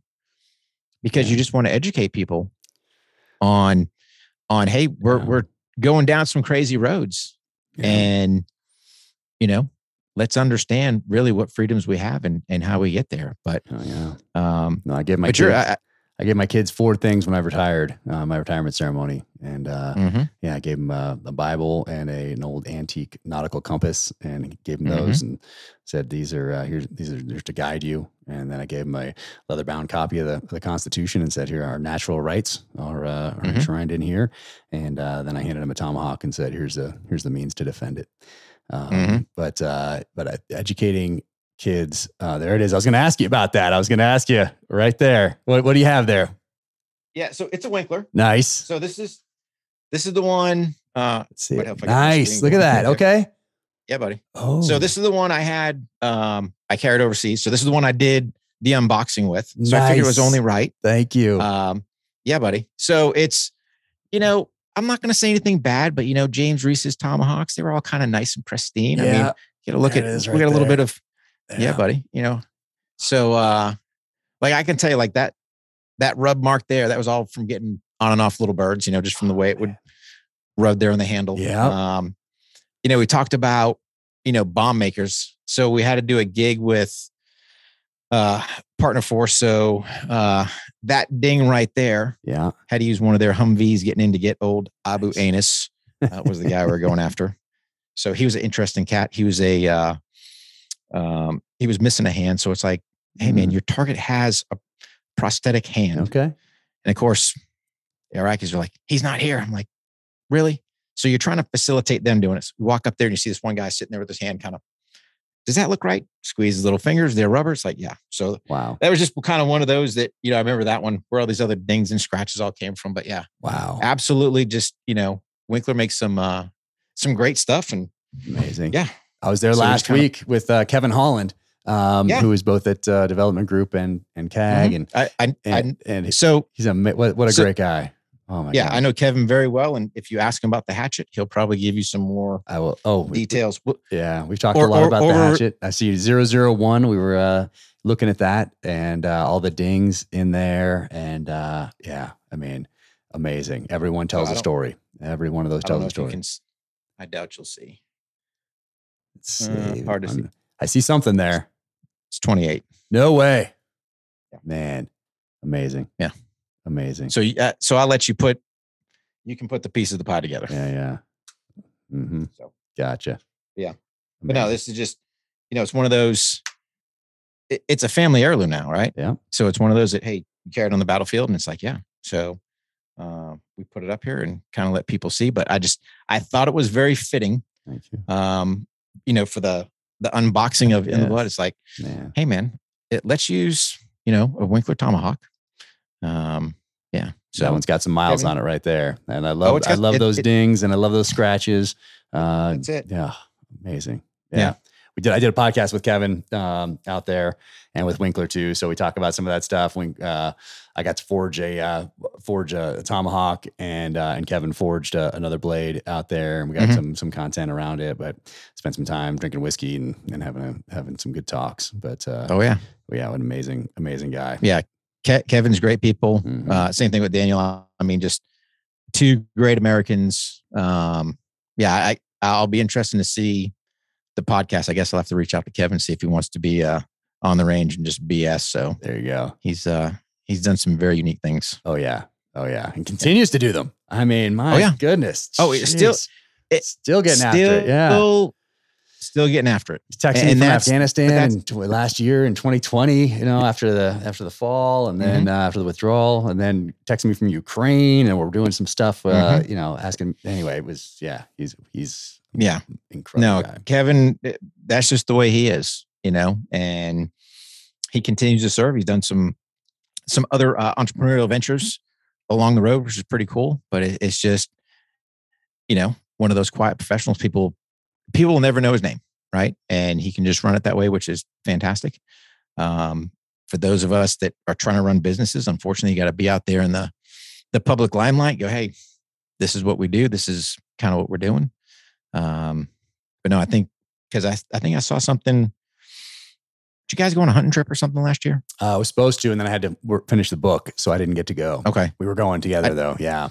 Yeah. I thought I saw a picture somewhere in there. Yeah. We were up at, we did the SIG Hunter Games. So we did that, and he was the RSO for my team. And we were with Bullet Valentina, UFC fighter. And we had a great time. We got second place. But so not bad for being off the gun for a while, but it was awesome. We had a great time together. I'm glad we got second. That was good. Yeah, especially we had we had made some military snipers out there. We had some really good crew, good crew. But that was fun. We had a great time. So that's probably the picture you're thinking of. But then we're supposed to go hunt this last year, and we're supposed to go hunt this year. But once again, there's so much going on. I think I'm gonna have to clear the deck for the fall, unfortunately, and or fortunately, I guess. Because there's all these things that I need to prioritize probably this fall and and do instead. But that's the time that we're in right now. Yeah, I mean, that's the thing as the entrepreneur, right? It's that balance. So you're sitting there trying to run your business, but then people forget you got to balance your family life. Yeah. Then you got to balance your friendships and everything else. Here's the thing, Jack. Take me a long time to get there. It finally. I did a marriage retreat with All Secure Foundation. What was it? Last month, June. Game changer. Oh, wow. Life changer. No kidding. Yeah. Life changer. Yeah. 100%. Because you got to think we'd lived a life that we had a mistress involved. And unfortunately, it was called either Navy SEALs, U.S. Army, whatever you want. At least that's the way I looked at it, because it took more time away from us and from our families. Yeah. I blatantly lied to my wife on a deployment one time. I mean, she needed me to come home, and I'm sitting there going, they won't let me come home. And they're going, hey, you can go home. Oh, she doesn't need me. So you're lying on both ends because you want to stay in the game. I don't want to leave theater. I don't want to leave my boys back here. But it's, so when you think about it, you kind of live this constant lie going, you do anything dangerous? Of course not. You're not doing this. You're not going to harm's way. She knows better, but you're always telling something just to try to appease them and keep them from worrying. And it comes with consequences. Yeah. You don't do 13 deployments and have all that other stuff without having some baggage that comes attached. And I'm going to tell you, man, that marriage retreat with Tom Satterley and All Secure Foundation, game changer. Awesome. Well, what's going forward for you? We got November coming up. We got the event that you have coming up here in November. You're doing these courses, military, LE. People can go and website, find more, find out the leashes. And what else do you have on there? What else you have your videos? I know that are linked to a bunch of different things. I mean, very educational, great info out there. So highly encourage everybody to follow you, check out the website, do all those things. So, I mean, you got a lot on your plate. Yeah. But here's the thing, Jack, I think that's what we thrive on, right? It's, if we were just sitting around doing nothing, we'd be bored and probably getting ourselves in trouble. But I probably take on too much. Like, I didn't have to do the K9 documentary, but it was one of those that, hey, it's too important not to. I am going to do probably towards late summer, fall. I am going to open up some open enrollment classes to my civilian students somewhere around the North Carolina here area. Okay. Just because travel, I mean, I used to travel all over the country, but again, prices are just out of control. Whether it's airline tickets, gas prices, just traveling in your car. Yeah. So if I kind of keep it here local, we'll open some stuff up. So, nice. I always encourage people warhog.com. That's my website, WARHO2Gs.com, because some people don't realize my last name's Hogg. Yeah. But it's fantastic. If you sign up for the newsletter, because again, I quasi control that. Granted, sometimes these spam filters and other things can stop people from getting emails, because I've done business emails where it's like, hey, dude, I sent you an email 2 weeks ago. Have you got it? It's like, nope. Hang on, let me check the spam folder or junk folder. Sure enough, there's your email sitting at. So it's all that. It kind of goes back to all that First Amendment violations, I like to say. But here nor there, that's pretty much the one-stop shop. Yeah. That's that's what I control. That's where I drive people to. But people, I think we're on the same wavelength, because you put out a lot of stuff about history. I tell all these guys that I talk to from the young entrepreneurship, it's like, put your name in the brand. So if you think about it, why is, Smith & Wesson, Smith & Wesson? Why is Colt, Colt? Daniel Defense, Glock, Glock. I mean, they are people's names. It just so happens having the name Hogg, yes, as you're growing up as a kid, it's a interesting battle to have. But hey, once you get out as an adult, seemed like the Warhog just kind of fit. Yeah, no, it's great. It's great. You don't forget it. That's for sure. No. So we ran with it, but it's instilling history. I think that's the whole part. So even my brand, I can talk history with people and hopefully try to help them go, all right, here's something to think about. And we've had some interesting names. I'm not going to lie. There's been some people with some interesting names. Like, we'll just work some vocabulary and might even pull out a dictionary, which I hate the ones on the phone. Just get old school, Old school is the way to go. You can still find one. Yep. You got to get them now. I don't even know if before they're gone forever. Yeah. Or go back and buy some. Definitions are changed. Exactly. Yeah. It's really interesting to go back and look at definitions from 50s, 60s, 70s, 80s, 90s and see changes. So I highly encourage everybody to get a couple different dictionaries from different eras. Yeah. Yeah. Cause you're doing that with encyclopedias as well. That's right. So I need to work on that. I want to get from 20s, 30s, 40s, 50s, 60s, and get those lined up. And then you can really go and look at same entry for a certain event, but see how it has shifted over time. And now you can't even, I don't think you even buy a set of encyclopedias anymore. It's physical. I think, no, everything's digital, but history doesn't change. That's the key part. People need to understand history. History is history. It is written in stone. It's not something that I opt to go, oh, well, that really didn't happen. It did or it didn't. People seem to forget. You look at 1860, over 660,000 Americans, we killed each other over some principles of the Constitution. That's what it boiled down to. I mean, that's how powerful people's beliefs in the Constitution were sitting at. And I just ask people to go, hey, look at your history books. 660,000, Americans by our own hands, more than any other conflict we've been in. Mm-hmm. But it's just, if you understand that history, you understand where we're coming from. Oh yeah. To me, that's huge. And that's why I try to encourage people to read every chance they get, because there's so many more distractions these days, and that it's so easy to be outraged, and we're encouraged to be outraged and retweet things from people who also didn't put the requisite time, energy, and effort into studying the issue at hand. And it's a disservice to those who died to give us these options and opportunities and freedoms we have today. And it's a disservice to future generations, because really what we're doing today isn't about us. It's about these future generations, and what we're passing, what freedoms and options and opportunities we're passing along to them. So it's really not about us today when we go into that voting booth. It's about future generations. And, I don't know if this is the only time in U.S. history where we've done it, but it's certainly at the forefront where we're actively trying to take away rights from one another, not adding rights. It's a tough one. It is tough, but here's the thing. I mean, Teddy Roosevelt hit it back in the early 1900s. He said, as soon as you start putting something in front of the title American, you already caused division. If we were all Americans, the Constitution, I love to grab this thing and show it when I'm podcasting or talking, because this is tangible that you can put in your hands. Read it, understand it. And then people, if you're more educated on it, on the very freedoms, like some people don't even know the freedoms they have. And that's the sad part. Yeah. is if you don't even know what's being taken from you, how can you even make an argument for it? Yep. It's a dumbing down of the electorate. Is it by design? And interesting, I talked to some people went through boot camp in the 60s, and I don't know positive confirmation of photos of this or anything or videos of it or anything, but I believe that they were taught in boot camp. They studied the Constitution and they studied the Bill of Rights, because you're swearing to uphold and defend something. So they studied it.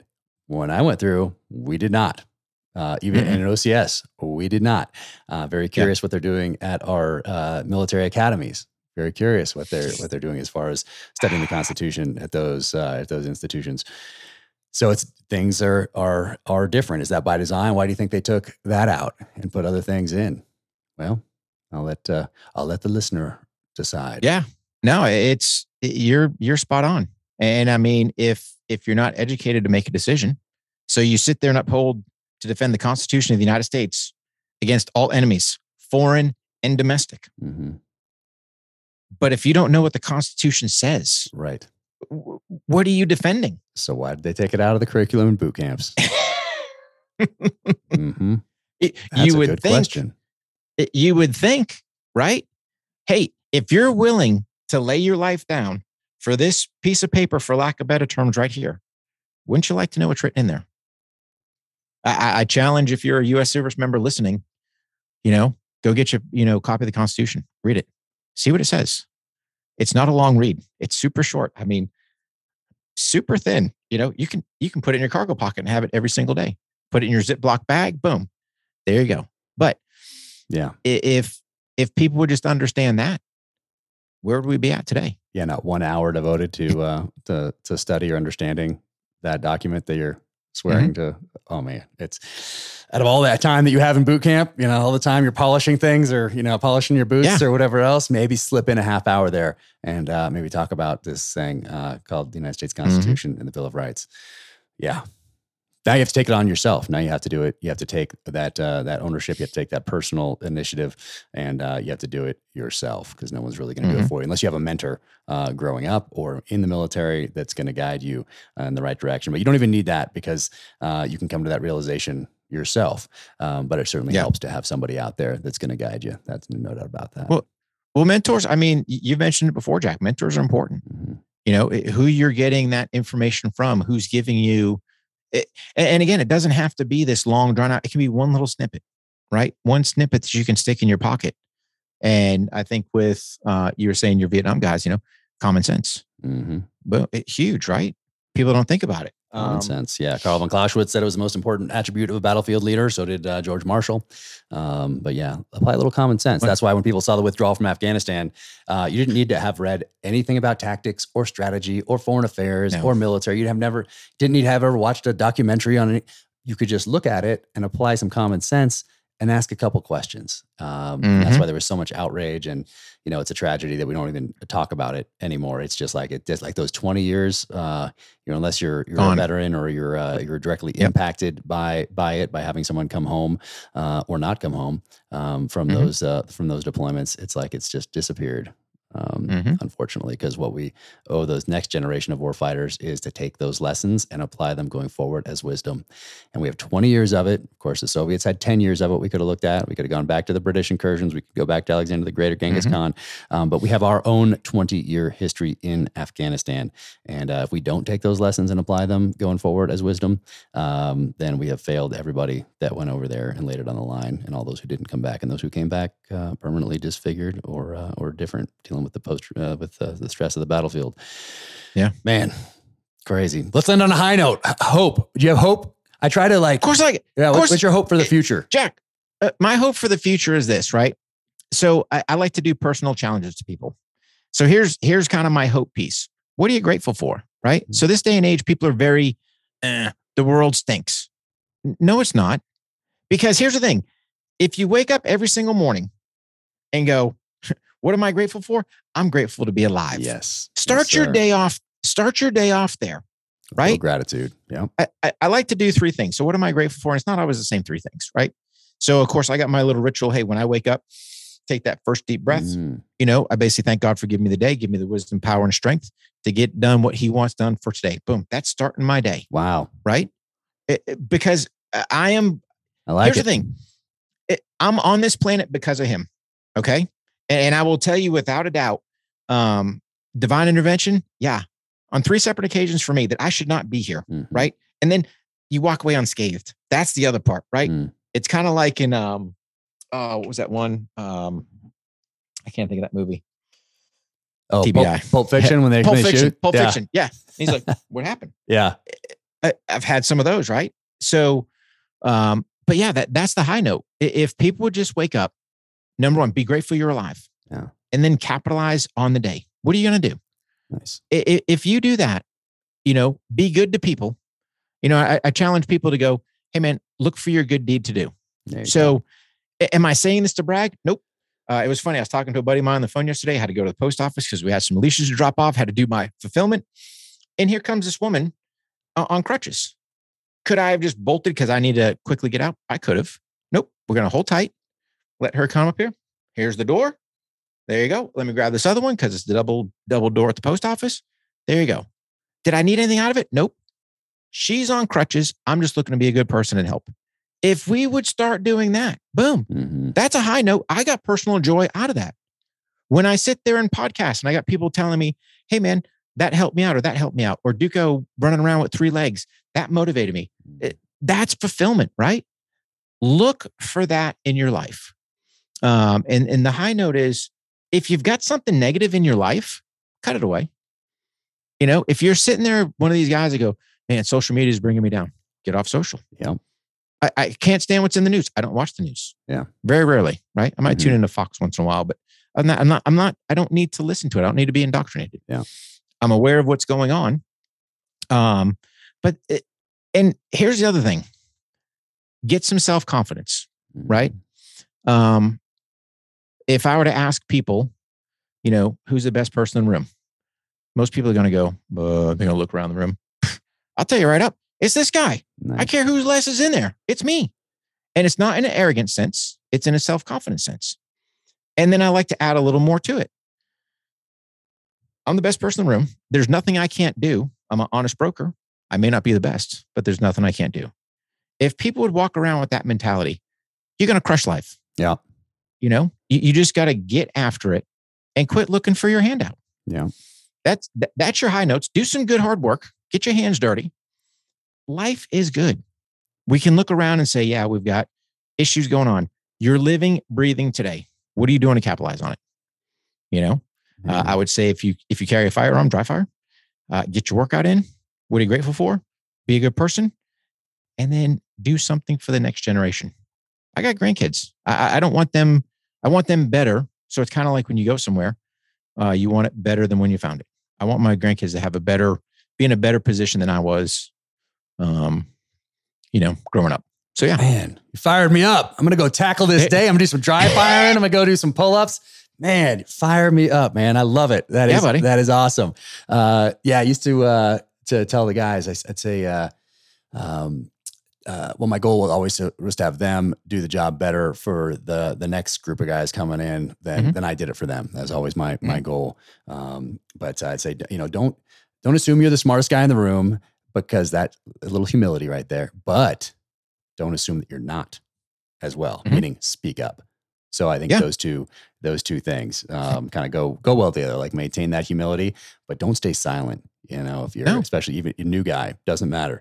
Go in there, you're looking at something, you're bringing fresh eyes to it, bringing that common sense to it. Yes. You might be the smartest guy in the room.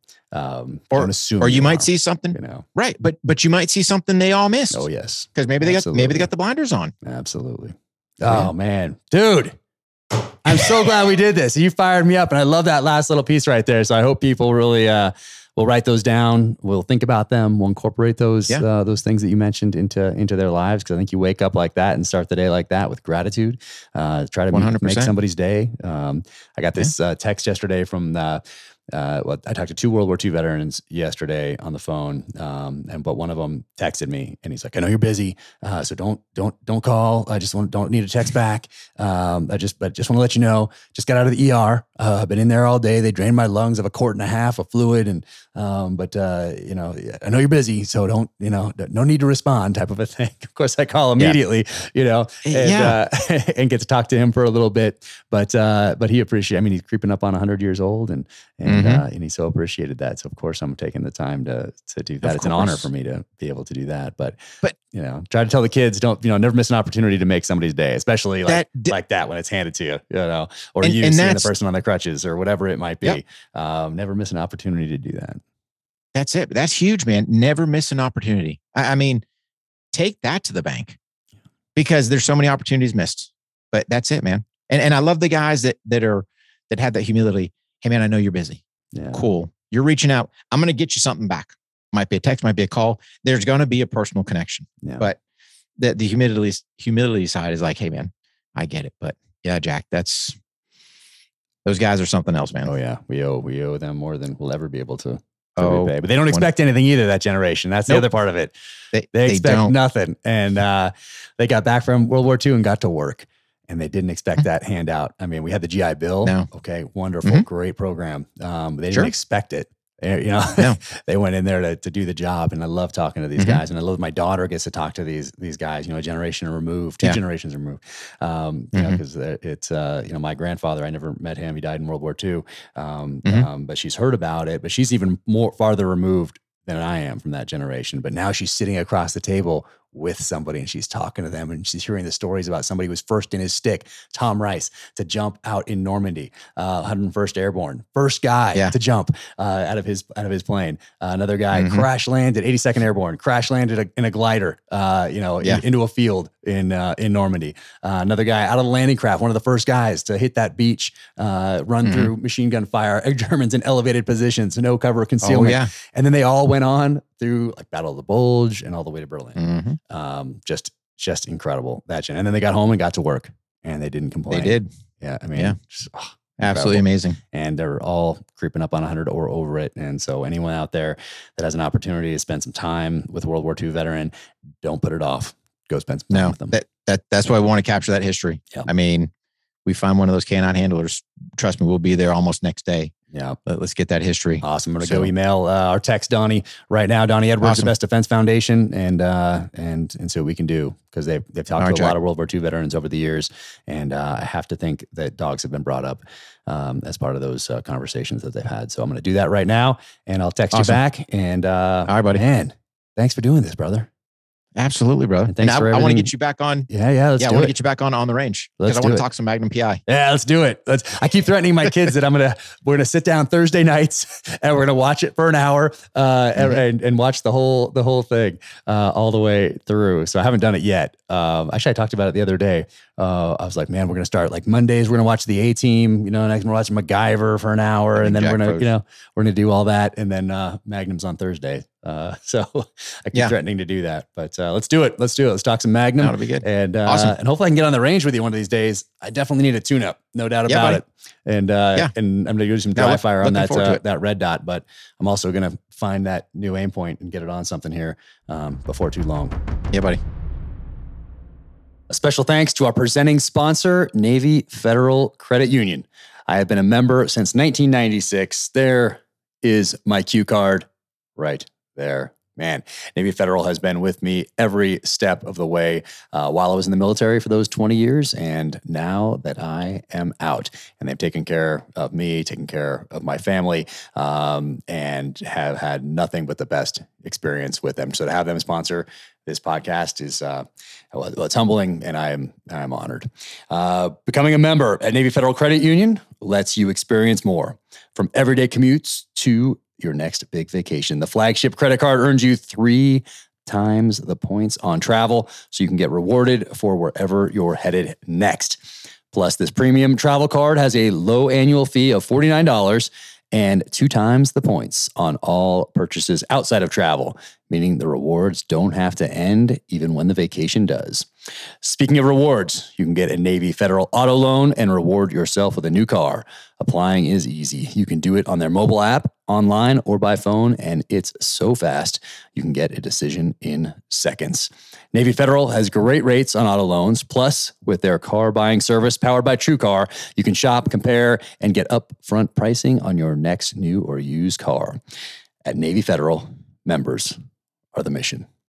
Navy Federal is insured by NCUA. It is open to the Armed Forces, the DoD, veterans, and their families. Flagship rates are variable and range between 10.74% and 18% APR based on credit worthiness. ATM fees for cash advances are up to $1 at non-Navy Federal ATMs. Credit and collateral subject to approval. Message and data rates may apply. Visit NavyFederal.org for more information and to apply. I want to thank my friends at Black Rifle Coffee for sponsoring the Danger Close podcast. I've been a huge fan for the longest time. Drink Black Rifle Coffee every day. And if you keep your eyes peeled, you will notice that perhaps Chris Pratt is wearing a Black Rifle Coffee t-shirt, not unsimilar to this one, in the Amazon series adaptation of The Terminal List. Now you can go to blackriflecoffee.com/dangerclose and use code DangerClose20 at checkout for 20% off your purchase and your first coffee club order. Black Rifle Coffee, America's coffee. Keep crushing. Today's gear segment is sponsored by Zero Foxtrot. Zero Foxtrot provides unique products that reflect the old school vintage military lifestyle. I've actually been following these guys for a while. Love what they're doing. Have a bunch of other shirts and coffee mugs downstairs from the last few years. Just love it when guys get out and absolutely crush it. Zero Foxtrot is veteran founded and is a proud supporter of our nation's defenders, veterans, and first responders. I'm actually wearing this shirt. Look at that. Canoe Club USA. What does that mean? I think you're going to have to look it up in your web browser, the Google machine. Canoe Club USA. Awesome shirts out there. They have limited edition ones that drop every now and again that are super cool. So definitely go to zerofoxtrot.com. And right now, we have an exclusive code for listeners of Danger Close. Use code JC at checkout for 20% off your order. Very cool. Remember, you can gear up with Zero Foxtrot and use code JC at checkout for 20% off your order. Just go to zerofoxtrot.com/JC and remember to use code JC for 20% off at checkout, or just click the link in the description. Once again, that offer code is JC. Gear up with Zero Foxtrot and use code JC for 20% off. Awesome. Definitely do that and check out all they have going on. Follow them on the social channels. They have some great things out there. They do some history posts every now and again that are really cool and very well thought out. Definitely check out zerofoxtrot.com for all the stuff. They have Zippo lighters in there. They have these mugs right here. What does that say? Drink coffee, stack bodies, stay zero. Love this. And then this one right here. This is cool. This might be a limited edition one. I'm not sure. But for St. Patrick's Day, lack fear, not beer. Look at that. Boom. Love it. Awesome. So that's what they look like right there. Zero Foxtrot. You get a little of that action right there. That's a sticker. But check out their t-shirts, mugs right here. Whiskey glasses. These are some of my favorites right there. Look at that. Oh, yeah. Solid. So check them out for sure. zerofoxtrot.com/JC for 20% off. Welcome to the gear highlight portion of the Danger Close podcast. All right, couple things today. On book tour, people brought me so many amazing things. I mean, bottles of whiskey, blades, tomahawks, books, amazing. And somebody brought me this old Naval Special Warfare. This is Navy Special Warfare recruiting pamphlet from the 70s, and pretty cool. So thank you so much. I want to be careful with it because it's been around a while, but there it is. UDT SEAL right there.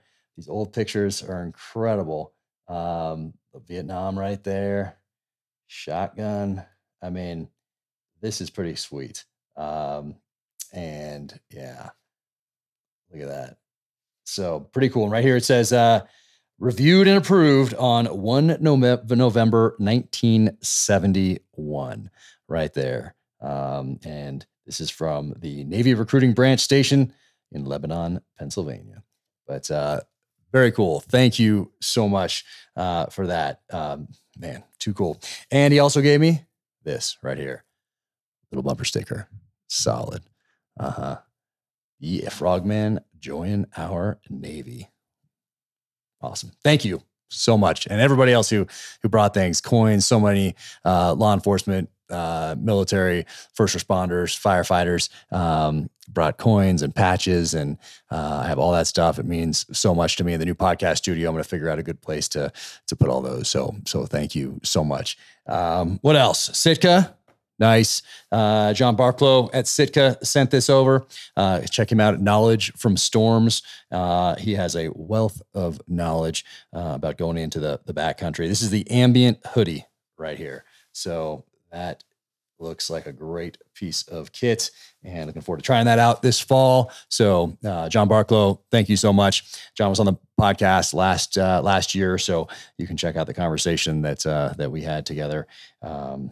Awesome. Sitka gear. Amazing. And you might recognize this pattern from Chris Pratt in the Terminal List at the beginning of episode 4.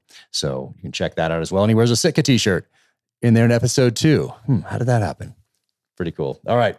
Qualo rings. I hope I'm saying that, pronouncing that correctly, because I've been wearing one since, when did I get this? 2017. I think I got this. Maybe before that. But anyway, same one.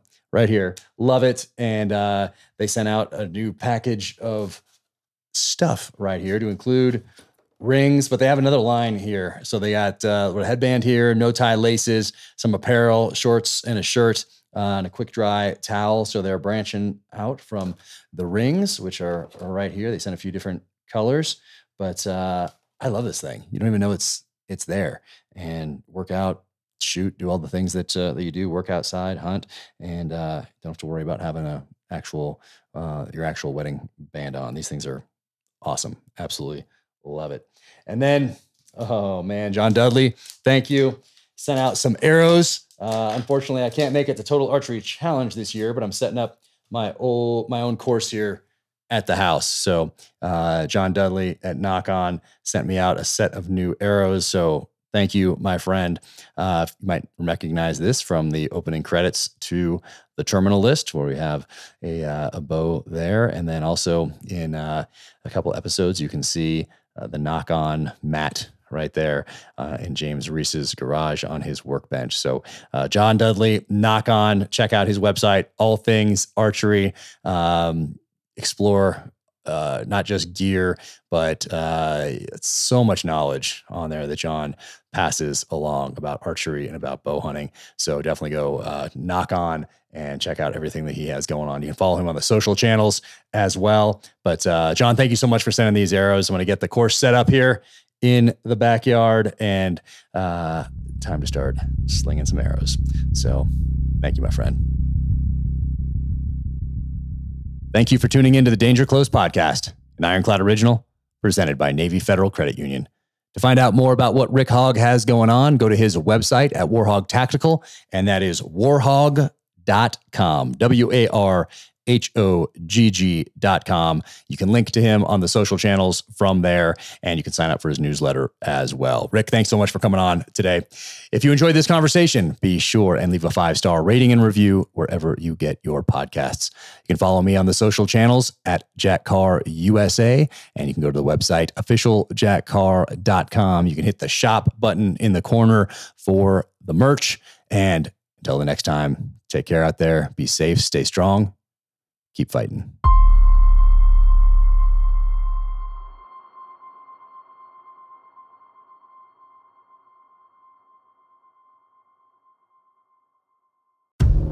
In case you missed it, on a recent episode of Danger Close, an Ironclad original, Jack Carr sat down with former presidential candidate Tulsi Gabbard. Set aside all the labels, because I've been getting asked this a lot, like, well, are you left or are you right? Are you progressive or are you conservative? What box do you fit in? Which box do you check? Completely. Are you an enemy or right. How, what filter should I use when I'm looking at you? And I've always been an independent-minded person, always. Be sure to check out the full interview wherever you get your podcasts.